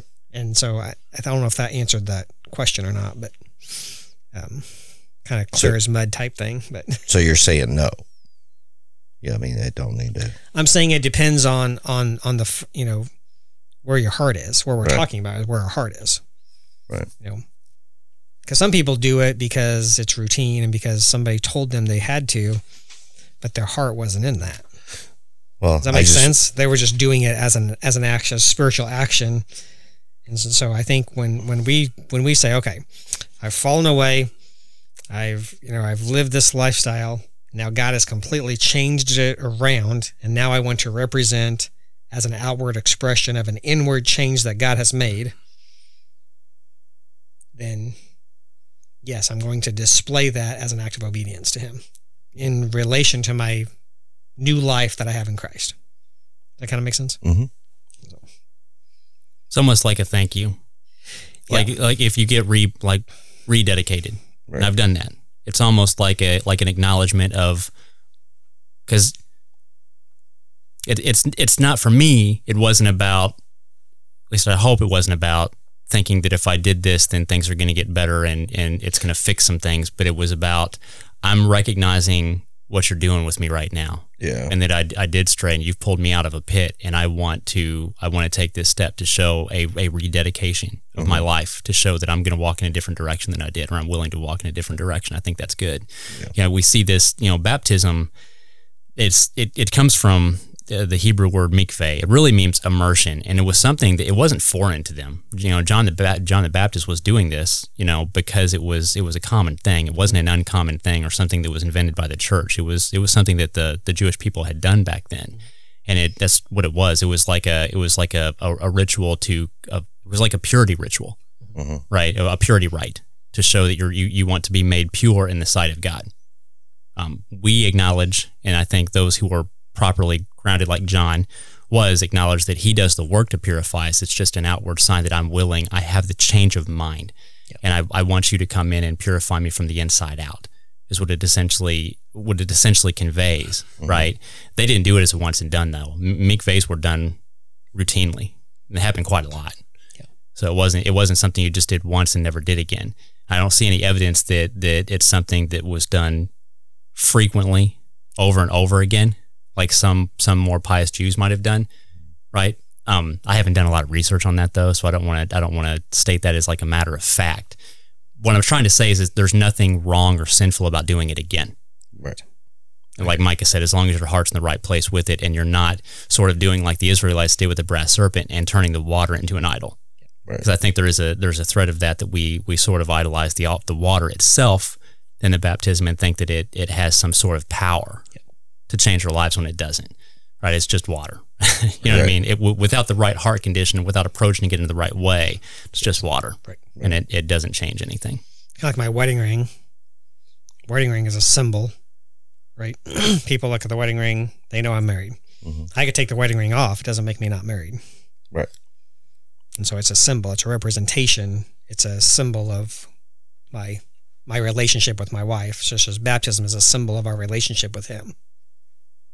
Could it almost be a praise? I think so. Absolutely. It's a testimony. I mean, that's why when you see Jesus at His baptism, this is my beloved Son in whom I'm well pleased. He's well favored.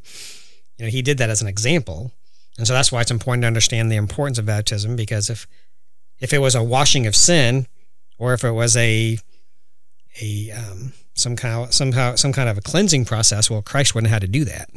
Because He's perfect. Exactly. Yeah. So it's an example for us, and so that's why we say no. There's nothing wrong with that, because it's an example. He's our example. He did it as an example for us to represent our new walk with Him, and our new relationship with Him.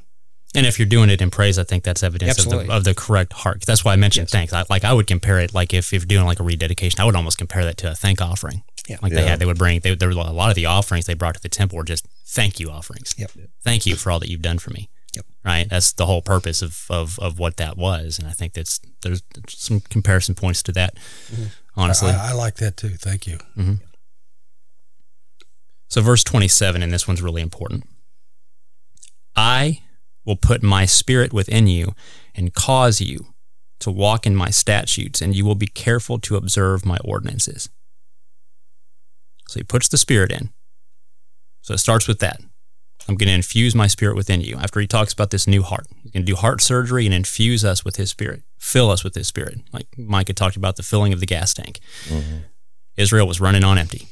We were all running on empty. And he's going to fill us with the Spirit. And he tells us what the purpose of the Spirit is here, to cause us to walk in his statutes and ordinances. Statutes there is kok in Hebrew, and ordinances is mishpat. And it's a reference to the overarching, what we call Torah or the law. We see these same words in Deuteronomy chapter 4 rendered statutes and judgments.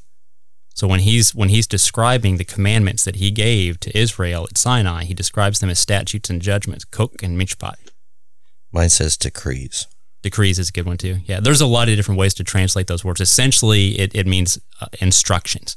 Mm-hmm. Essentially, both of those words mean like instructions and explanations on how to obey the law. So when he gives the 10 commandments on stone, right? That's those are the commandments written on tablets of stone. What follows are statutes and ordinances that explain how to put those commandments into practice, how to take that foundation and build on it. And he tells us here that it's his spirit within us in a future new covenant context that causes us to walk in that instruction manual, is what he's saying. So the Spirit acts as we have the foundation. We have the cornerstone is Jesus Christ. And he gives us the blueprint through his teachings, and which were in agreement with the Father and the law that he had given us. All of his teachings, we saw that in parts 1 and 2. His teachings are in agreement with the law. We can get into that in the future. I believe that Jesus was there when the law was given, right, at Sinai. Sure. So I agree. So this is all in agreement. The Father and the Son are one; they're of one accord, and he makes it clear that he didn't come to undo the law and the prophets. He didn't come to undo that. He didn't come to give us license to take jots and tittles out. Right?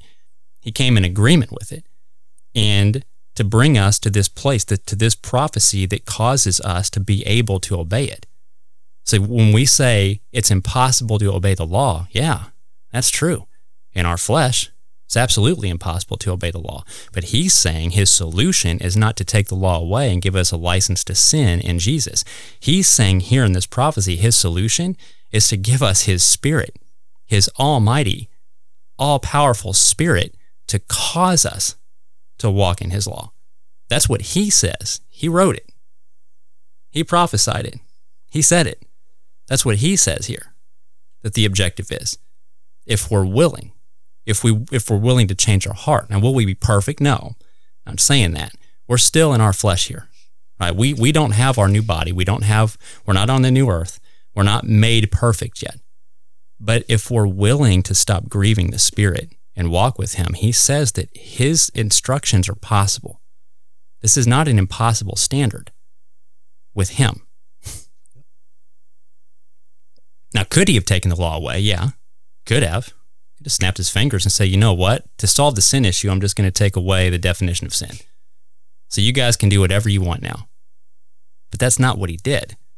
I think we talked about that last week, because he's holy. His nature, like you kind of corrected me on, and rightfully so, his nature is holy. Yeah. He doesn't do that because he can't. He is holy. That is his nature, to be holy. His nature is not to be like Satan. It's what makes him different than him. Right. Right? His nature is never going to be like Satan. Right?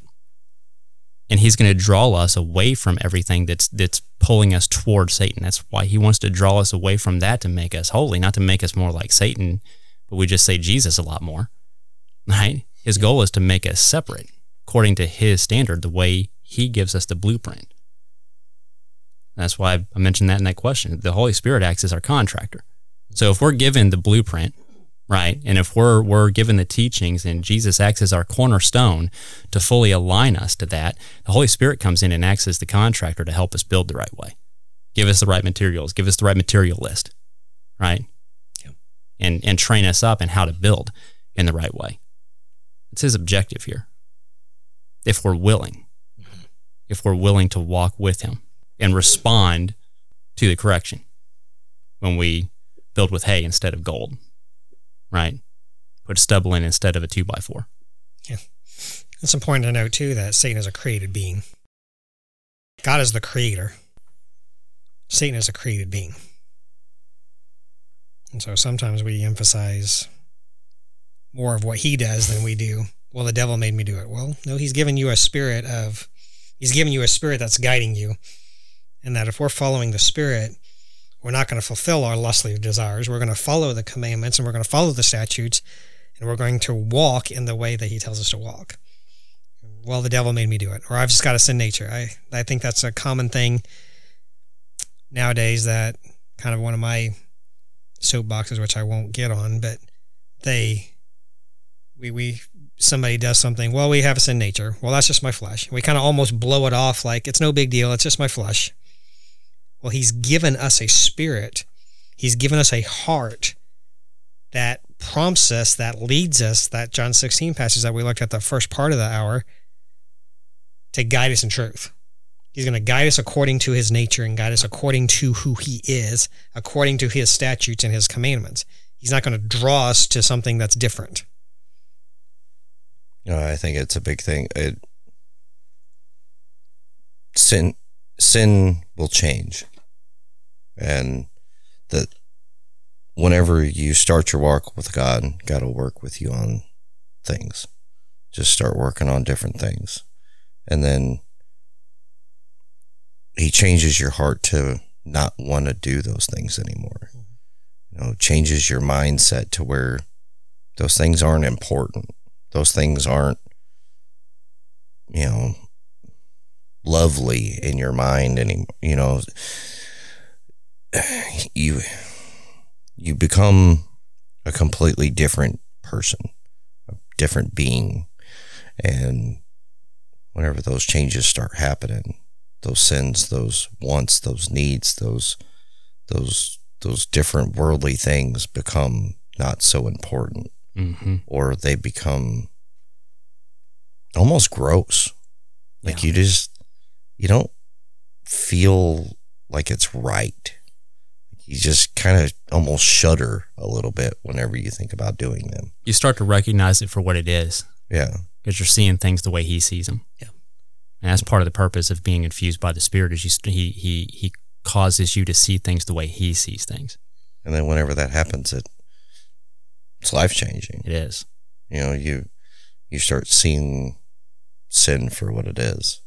And then you're like, then you realize that you're doing it. Mm-hmm. Sometimes it sucks because you realize that you're doing it. That change of mind, that change of heart, then you just like, I just did that. Crap. Yeah. So I'm going to skip around a little bit so we can get through this in time, because there's something else I want to get to, and I don't want to bloat the episode too much. But I want to go down to verse 31, and it says this: "Then you will remember your evil ways and your deeds that were not good." So the Spirit comes in, and guilt is part of this. He causes you to remember this. "And you will loathe yourselves in your own sight for your iniquities and your abominations." Mine says it completely different. How does it say? Go ahead and read it, because I'm curious what it says for loathe there, because I think that's an important word. It says, "Then you will remember your past sins and despise yourselves." Despise.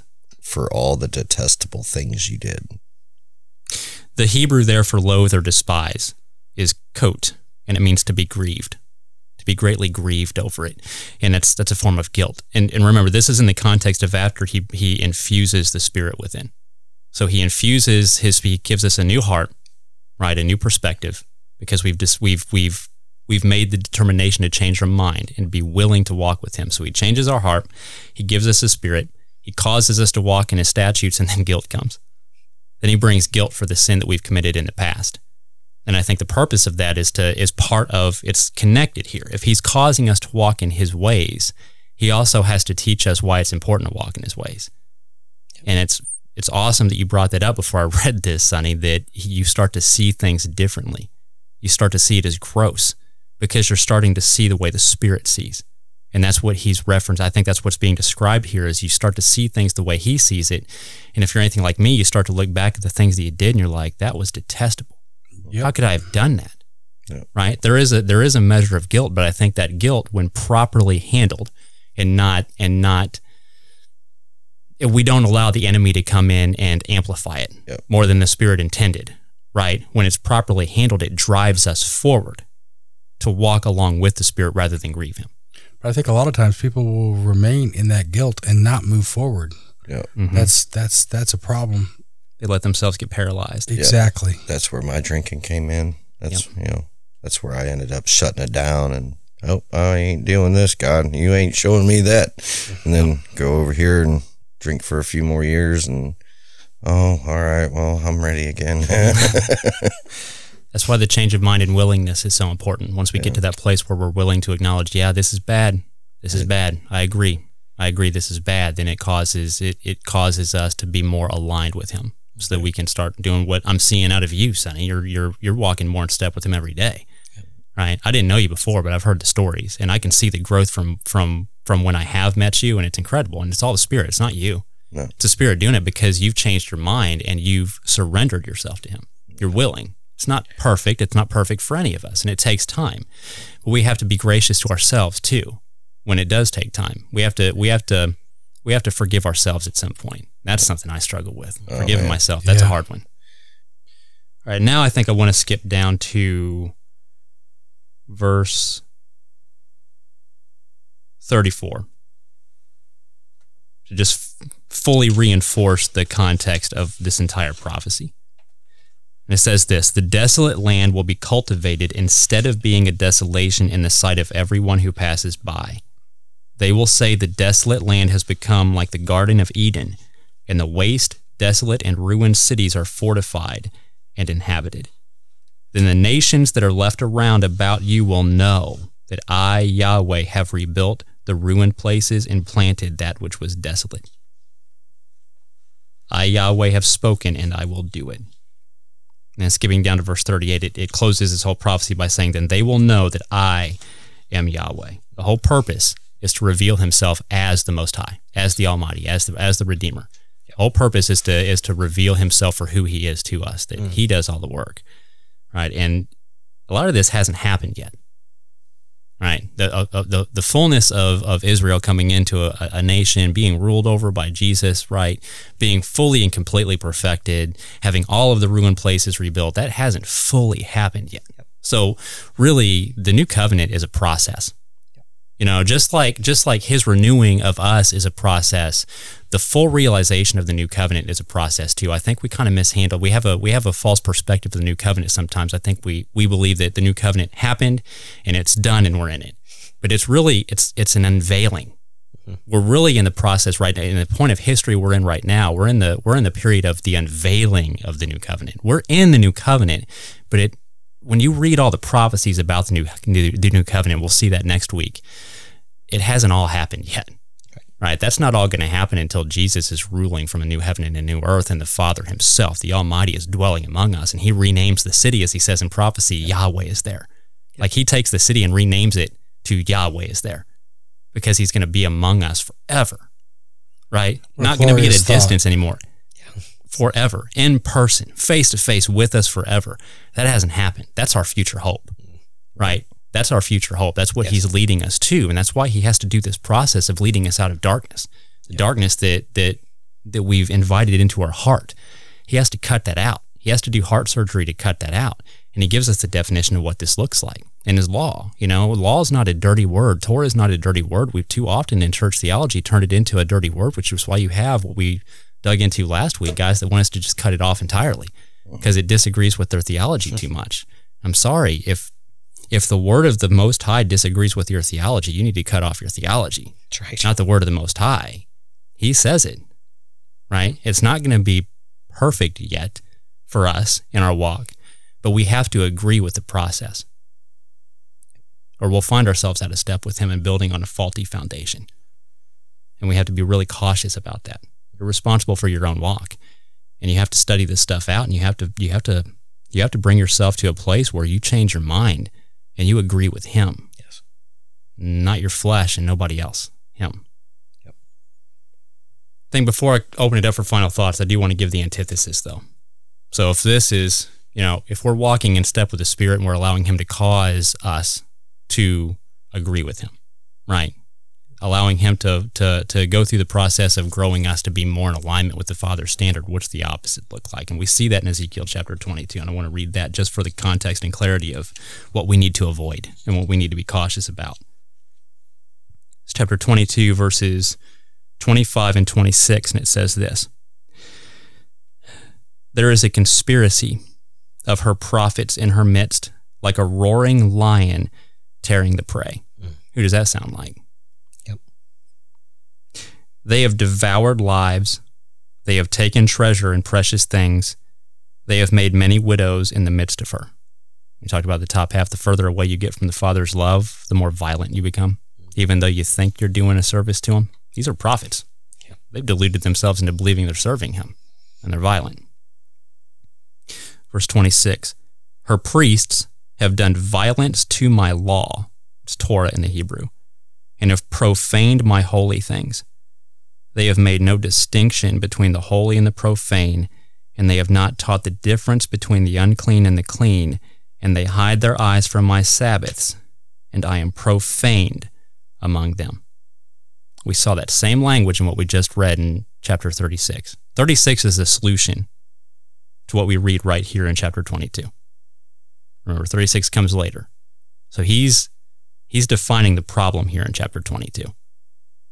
Which is doing violence to his standards, his expectations, his instruction, his law, which is a prophetic way of saying that they chop it up. When they come to something they don't like, they say, "That's not for me." They cut it out. And unfortunately, that sounds kind of familiar to what I see today. And he says the solution is not to get rid of the law. The solution is not to give them license to do what these bad prophets and priests are doing. The solution is to infuse his Spirit in the willing, and those who agree with him, and to cause them to stop doing violence to his law over time through their willingness. That's what the solution is. This is what Ezekiel saw.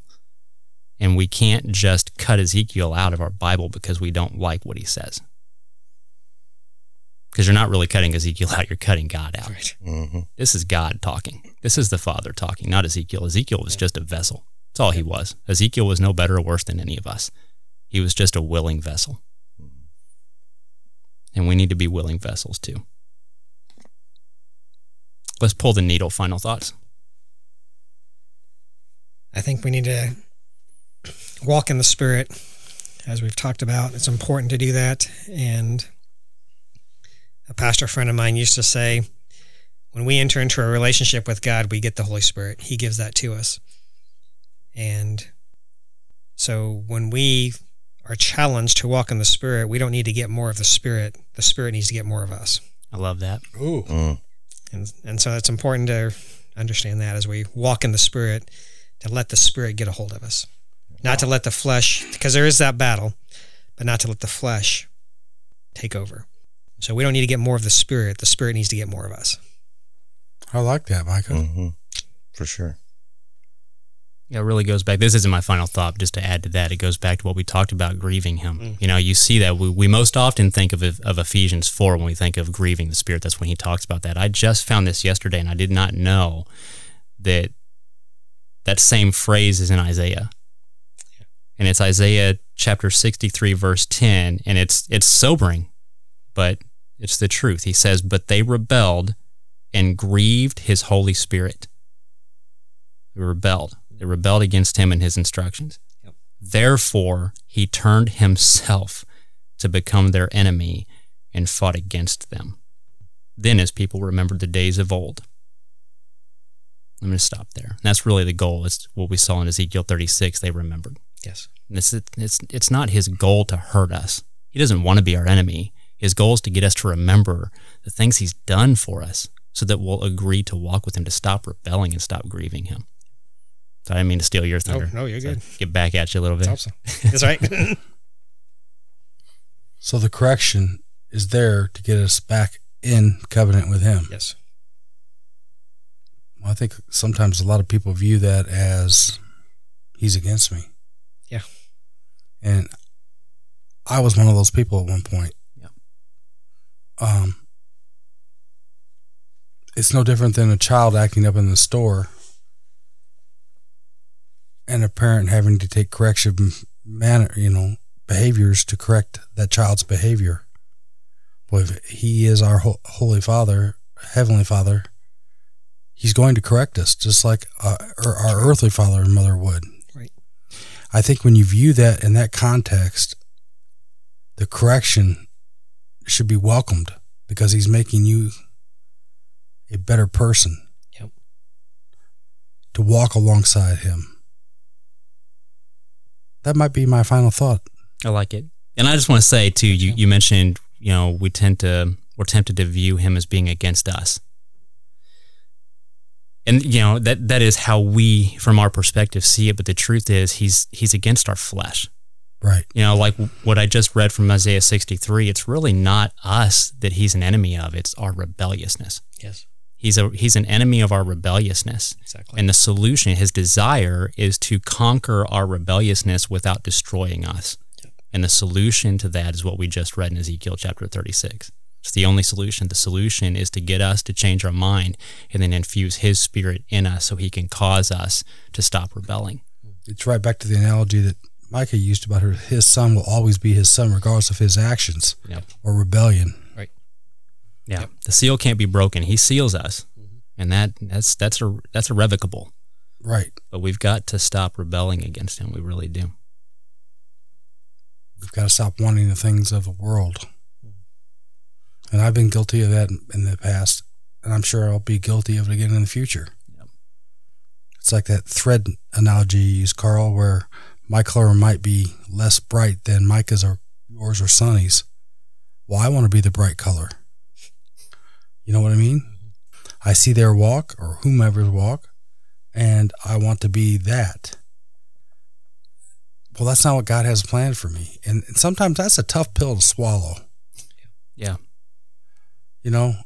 You want to do more. You want to be out there living for him. Why isn't he giving me more? Well, because your job in life is what God has played out for you, what you're going to do, what he has chosen you to do. So, a little PS to my final thought. Like it. I think the thing that I took out of this the most, I have to go back to it because it was pretty much, I think it was the last thing that we read. Where were we at? Is it from Isaiah 22? Was it Or Isaiah? was Ezekiel. Yeah, I'm sorry, Ezekiel. I was in 22. Jeremiah. I was just like, Jeremiah 22. We've covered a wide spread of prophets. Jeremiah 22 is... never mind. I lost it. Oh, good Lord. I might give you the music. You haven't experienced the music yet. That's from way back. Well, okay, so, God works on us consistently, continually, all the time. And it's never going to end, not until the day we pass and we meet him. I just know, I know now that all these things that I need to work on, it's not going to be an instant thing. It's not going to be they're not going to go away just in the snap of a finger. God's going to work on me till he chooses to bring me home. And the only thing that I need to do is to continue letting him, acknowledging what is happening, and in exchange, share my experiences, share what he's doing, share what's happening. I don't ever wish to be a preacher because I'd be terrified to. But me, right now, moments like this, it's just sharing what God's doing with me, showing my road. And truthfully, I think this is a lot to do with it. This episode, the Spirit changes you completely, slowly but surely. And every day, every moment, they might not be grand. They might not be even wanted. I mean, some of the stuff that he shows you, you're not going to like. The Spirit will end up bringing you to your knees sometimes. Absolutely. And more or less, the life that you choose to live with God, it's going to change you completely.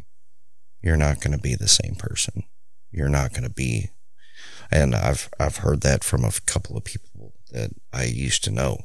They used to know me as a completely different person. They're like, dude, who are you now?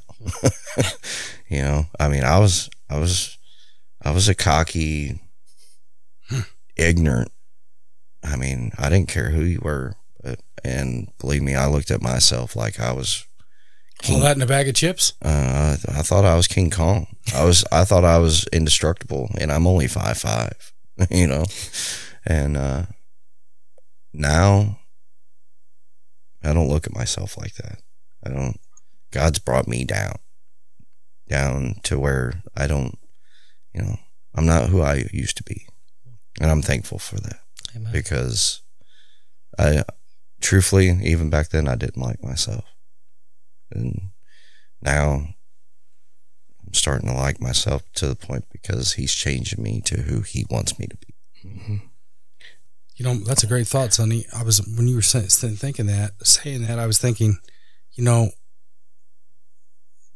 how things we want to change so fast.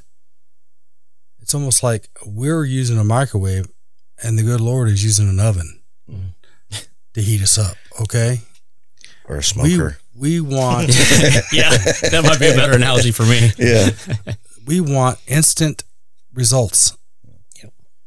Delayed gratification is no longer a part of our society. It's instant. We need to get back to delayed gratification of being worked on, not the microwave version, because that becomes watered down. I don't know why I keep talking. I already said I was done. Sorry, Carl. Well, it's like his one day is our 1,000 years, yeah. You know what I mean? So, like, what his 1 minute is 10 years, whatever. You know what I mean? Yep. So, like, what he can think in a second is a lifetime to us. You know what I mean? Yep. So, what he wants could take a while to mold us into. Yep. So you start thinking of it like that. You start thinking of it as it's not a punishment.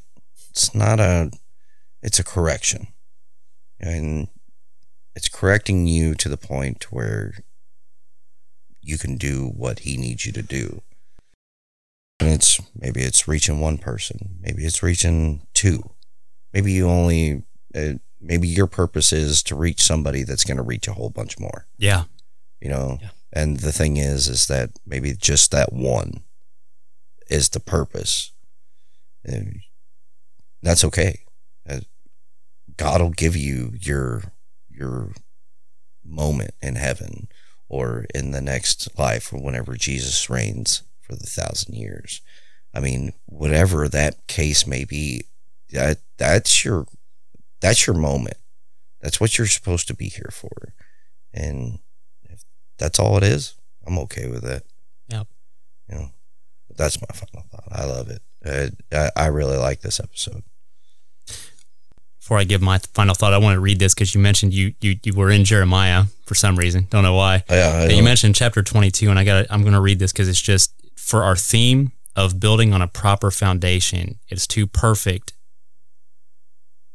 of a picture of what he's trying to rescue us from. Right. And it's a message to the kings that have strayed.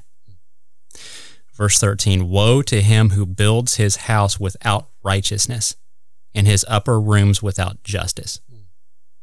Who uses, and remember, righteousness and justice as he's defined it, not as we choose to define it. Who uses his neighbor's services without pay and does not give him his wages. Who says, I will build myself a roomy house with spacious upper rooms and cut out its windows, paneling it with cedar and painting it bright red. Do you become a king because you are competing in cedar? Did not your father eat and drink and do justice and righteousness? Then it was well with him. He pled the cause of the afflicted and needy. Then it was well. Is not that what it means to know me?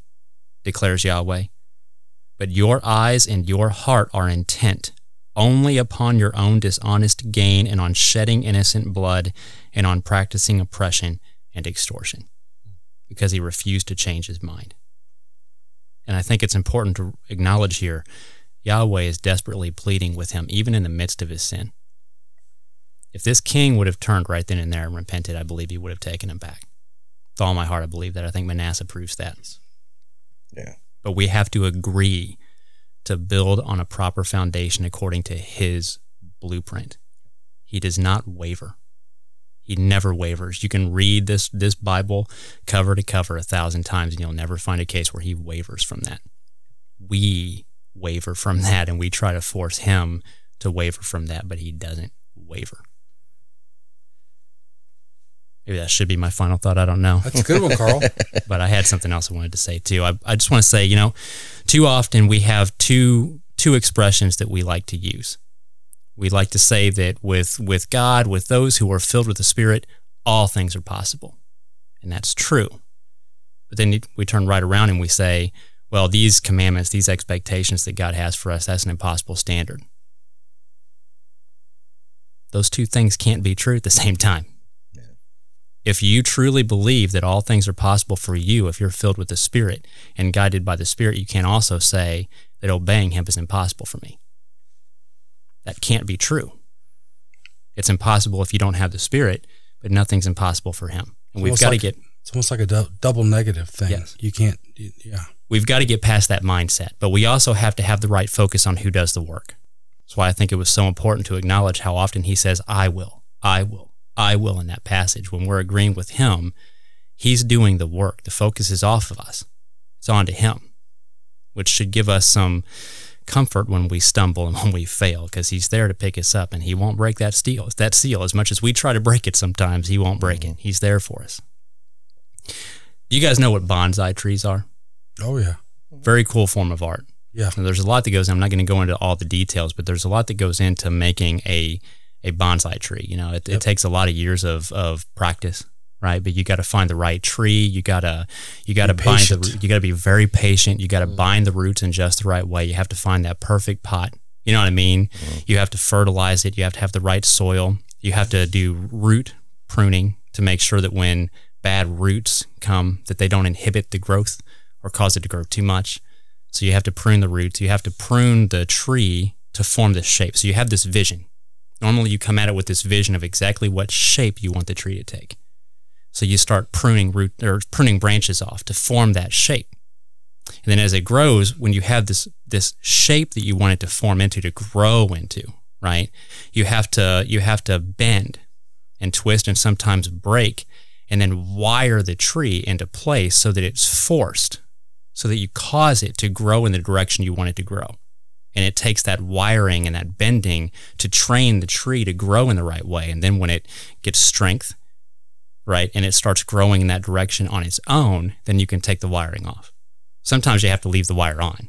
There are certain shapes that you want the tree to take that it requires the wire to remain on permanently. Other times it learns how to grow in that direction on its own, and you can take it off. And then ultimately, you take this tree that was just a scraggly lump, right, and you turn it into this beautiful work of art with time and effort and work on the part of the artist, on the part of the tree. The tree's job is to grow. The tree's job is simply to grow in the direction that the artist forms and bends it and binds it into place to grow in that direction. And I think that's a picture of what the Spirit's doing with us, what the Spirit's role is in us building on this foundation. Our job's to grow. Our job's to grow and to surrender to the pruning process, which is painful, right? To allow him to cut out those roots of bitterness that have grown up and hinder our growth, to allow him to cut off the branches that are tempting us to grow in the wrong direction and become ugly, an ugly version of what his vision for us is.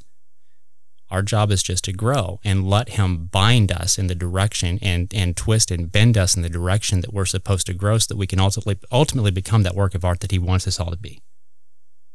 That's his role in the process, and our role is just to surrender to it. We've got to give ourselves over to that and stop making excuses for why we want to break the wire off and grow whatever direction we want to grow. We've got to surrender to him in that process. I think that's my final thought. I like it. I think Mr. Miyagi would have liked it. Yeah, I think so. That's where I got the idea. I was watching Karate Kid the other day. Oh, okay. It's a good idea, funny though. because I was watching one of the auctions that are here in Columbia, and they had I think 7 bonsai trees. No kidding. On the auction. I almost bid on one. I almost did, and I was just like, I don't know nothing about them or how to take care of them. I was like, never. Well, some people would That's argue funny that came up. that a true bonsai tree only comes from Okinawa, but that's a whole nother subject we don't need to get into. Yeah, we'll dive into that another time. Yeah. Maybe off record. We'll call that the end of the record. For those of you on the other side of the mic, I want to thank you so much for including us in your day. Thank you for listening, and we genuinely pray that this has been a blessing to you, that it edifies you, and that it only brings glory to his great name and not our own, because that's what this is all about. Just remember him. Just draw closer to him and surrender and let him grow you in the direction that he wants to grow you. If you have any comments, questions, or feedback, be sure and reach out to us. We can be found on Facebook on our group Broken Record Ministries. You can email us at brokenrecordministries@gmail.com. And we here at Digging Deeper can be found on Twitter. Our handle is @DD by BRM. That's @DD by BRM. We look forward to hearing from you. Again, this has been Digging Deeper, a publication of Broken Record Ministries. Until next time, shalom. Follow Christ. See ya. See you later. That was awfully close to see ya. That's why I put the later in there. He's a king, he's coming back for righteous war to establish it. Yeshua, I'm a Shia, you my Lord, I confess it. If I die in battle for you, that'd be a beautiful blessing. I got the fire in me, ain't no retiring. I'ma keep looking skyward while I shoot. It's the way that you hardwired me. And either way, I know I'm hitting my target, a train shooter. I know I'm just supposed to aim at the darkness where I breathe. ASAP, Nikki Gracious, we warrior. You could never stand against us if the Lord be for us. I'm ready. You can tell that I'm war ready.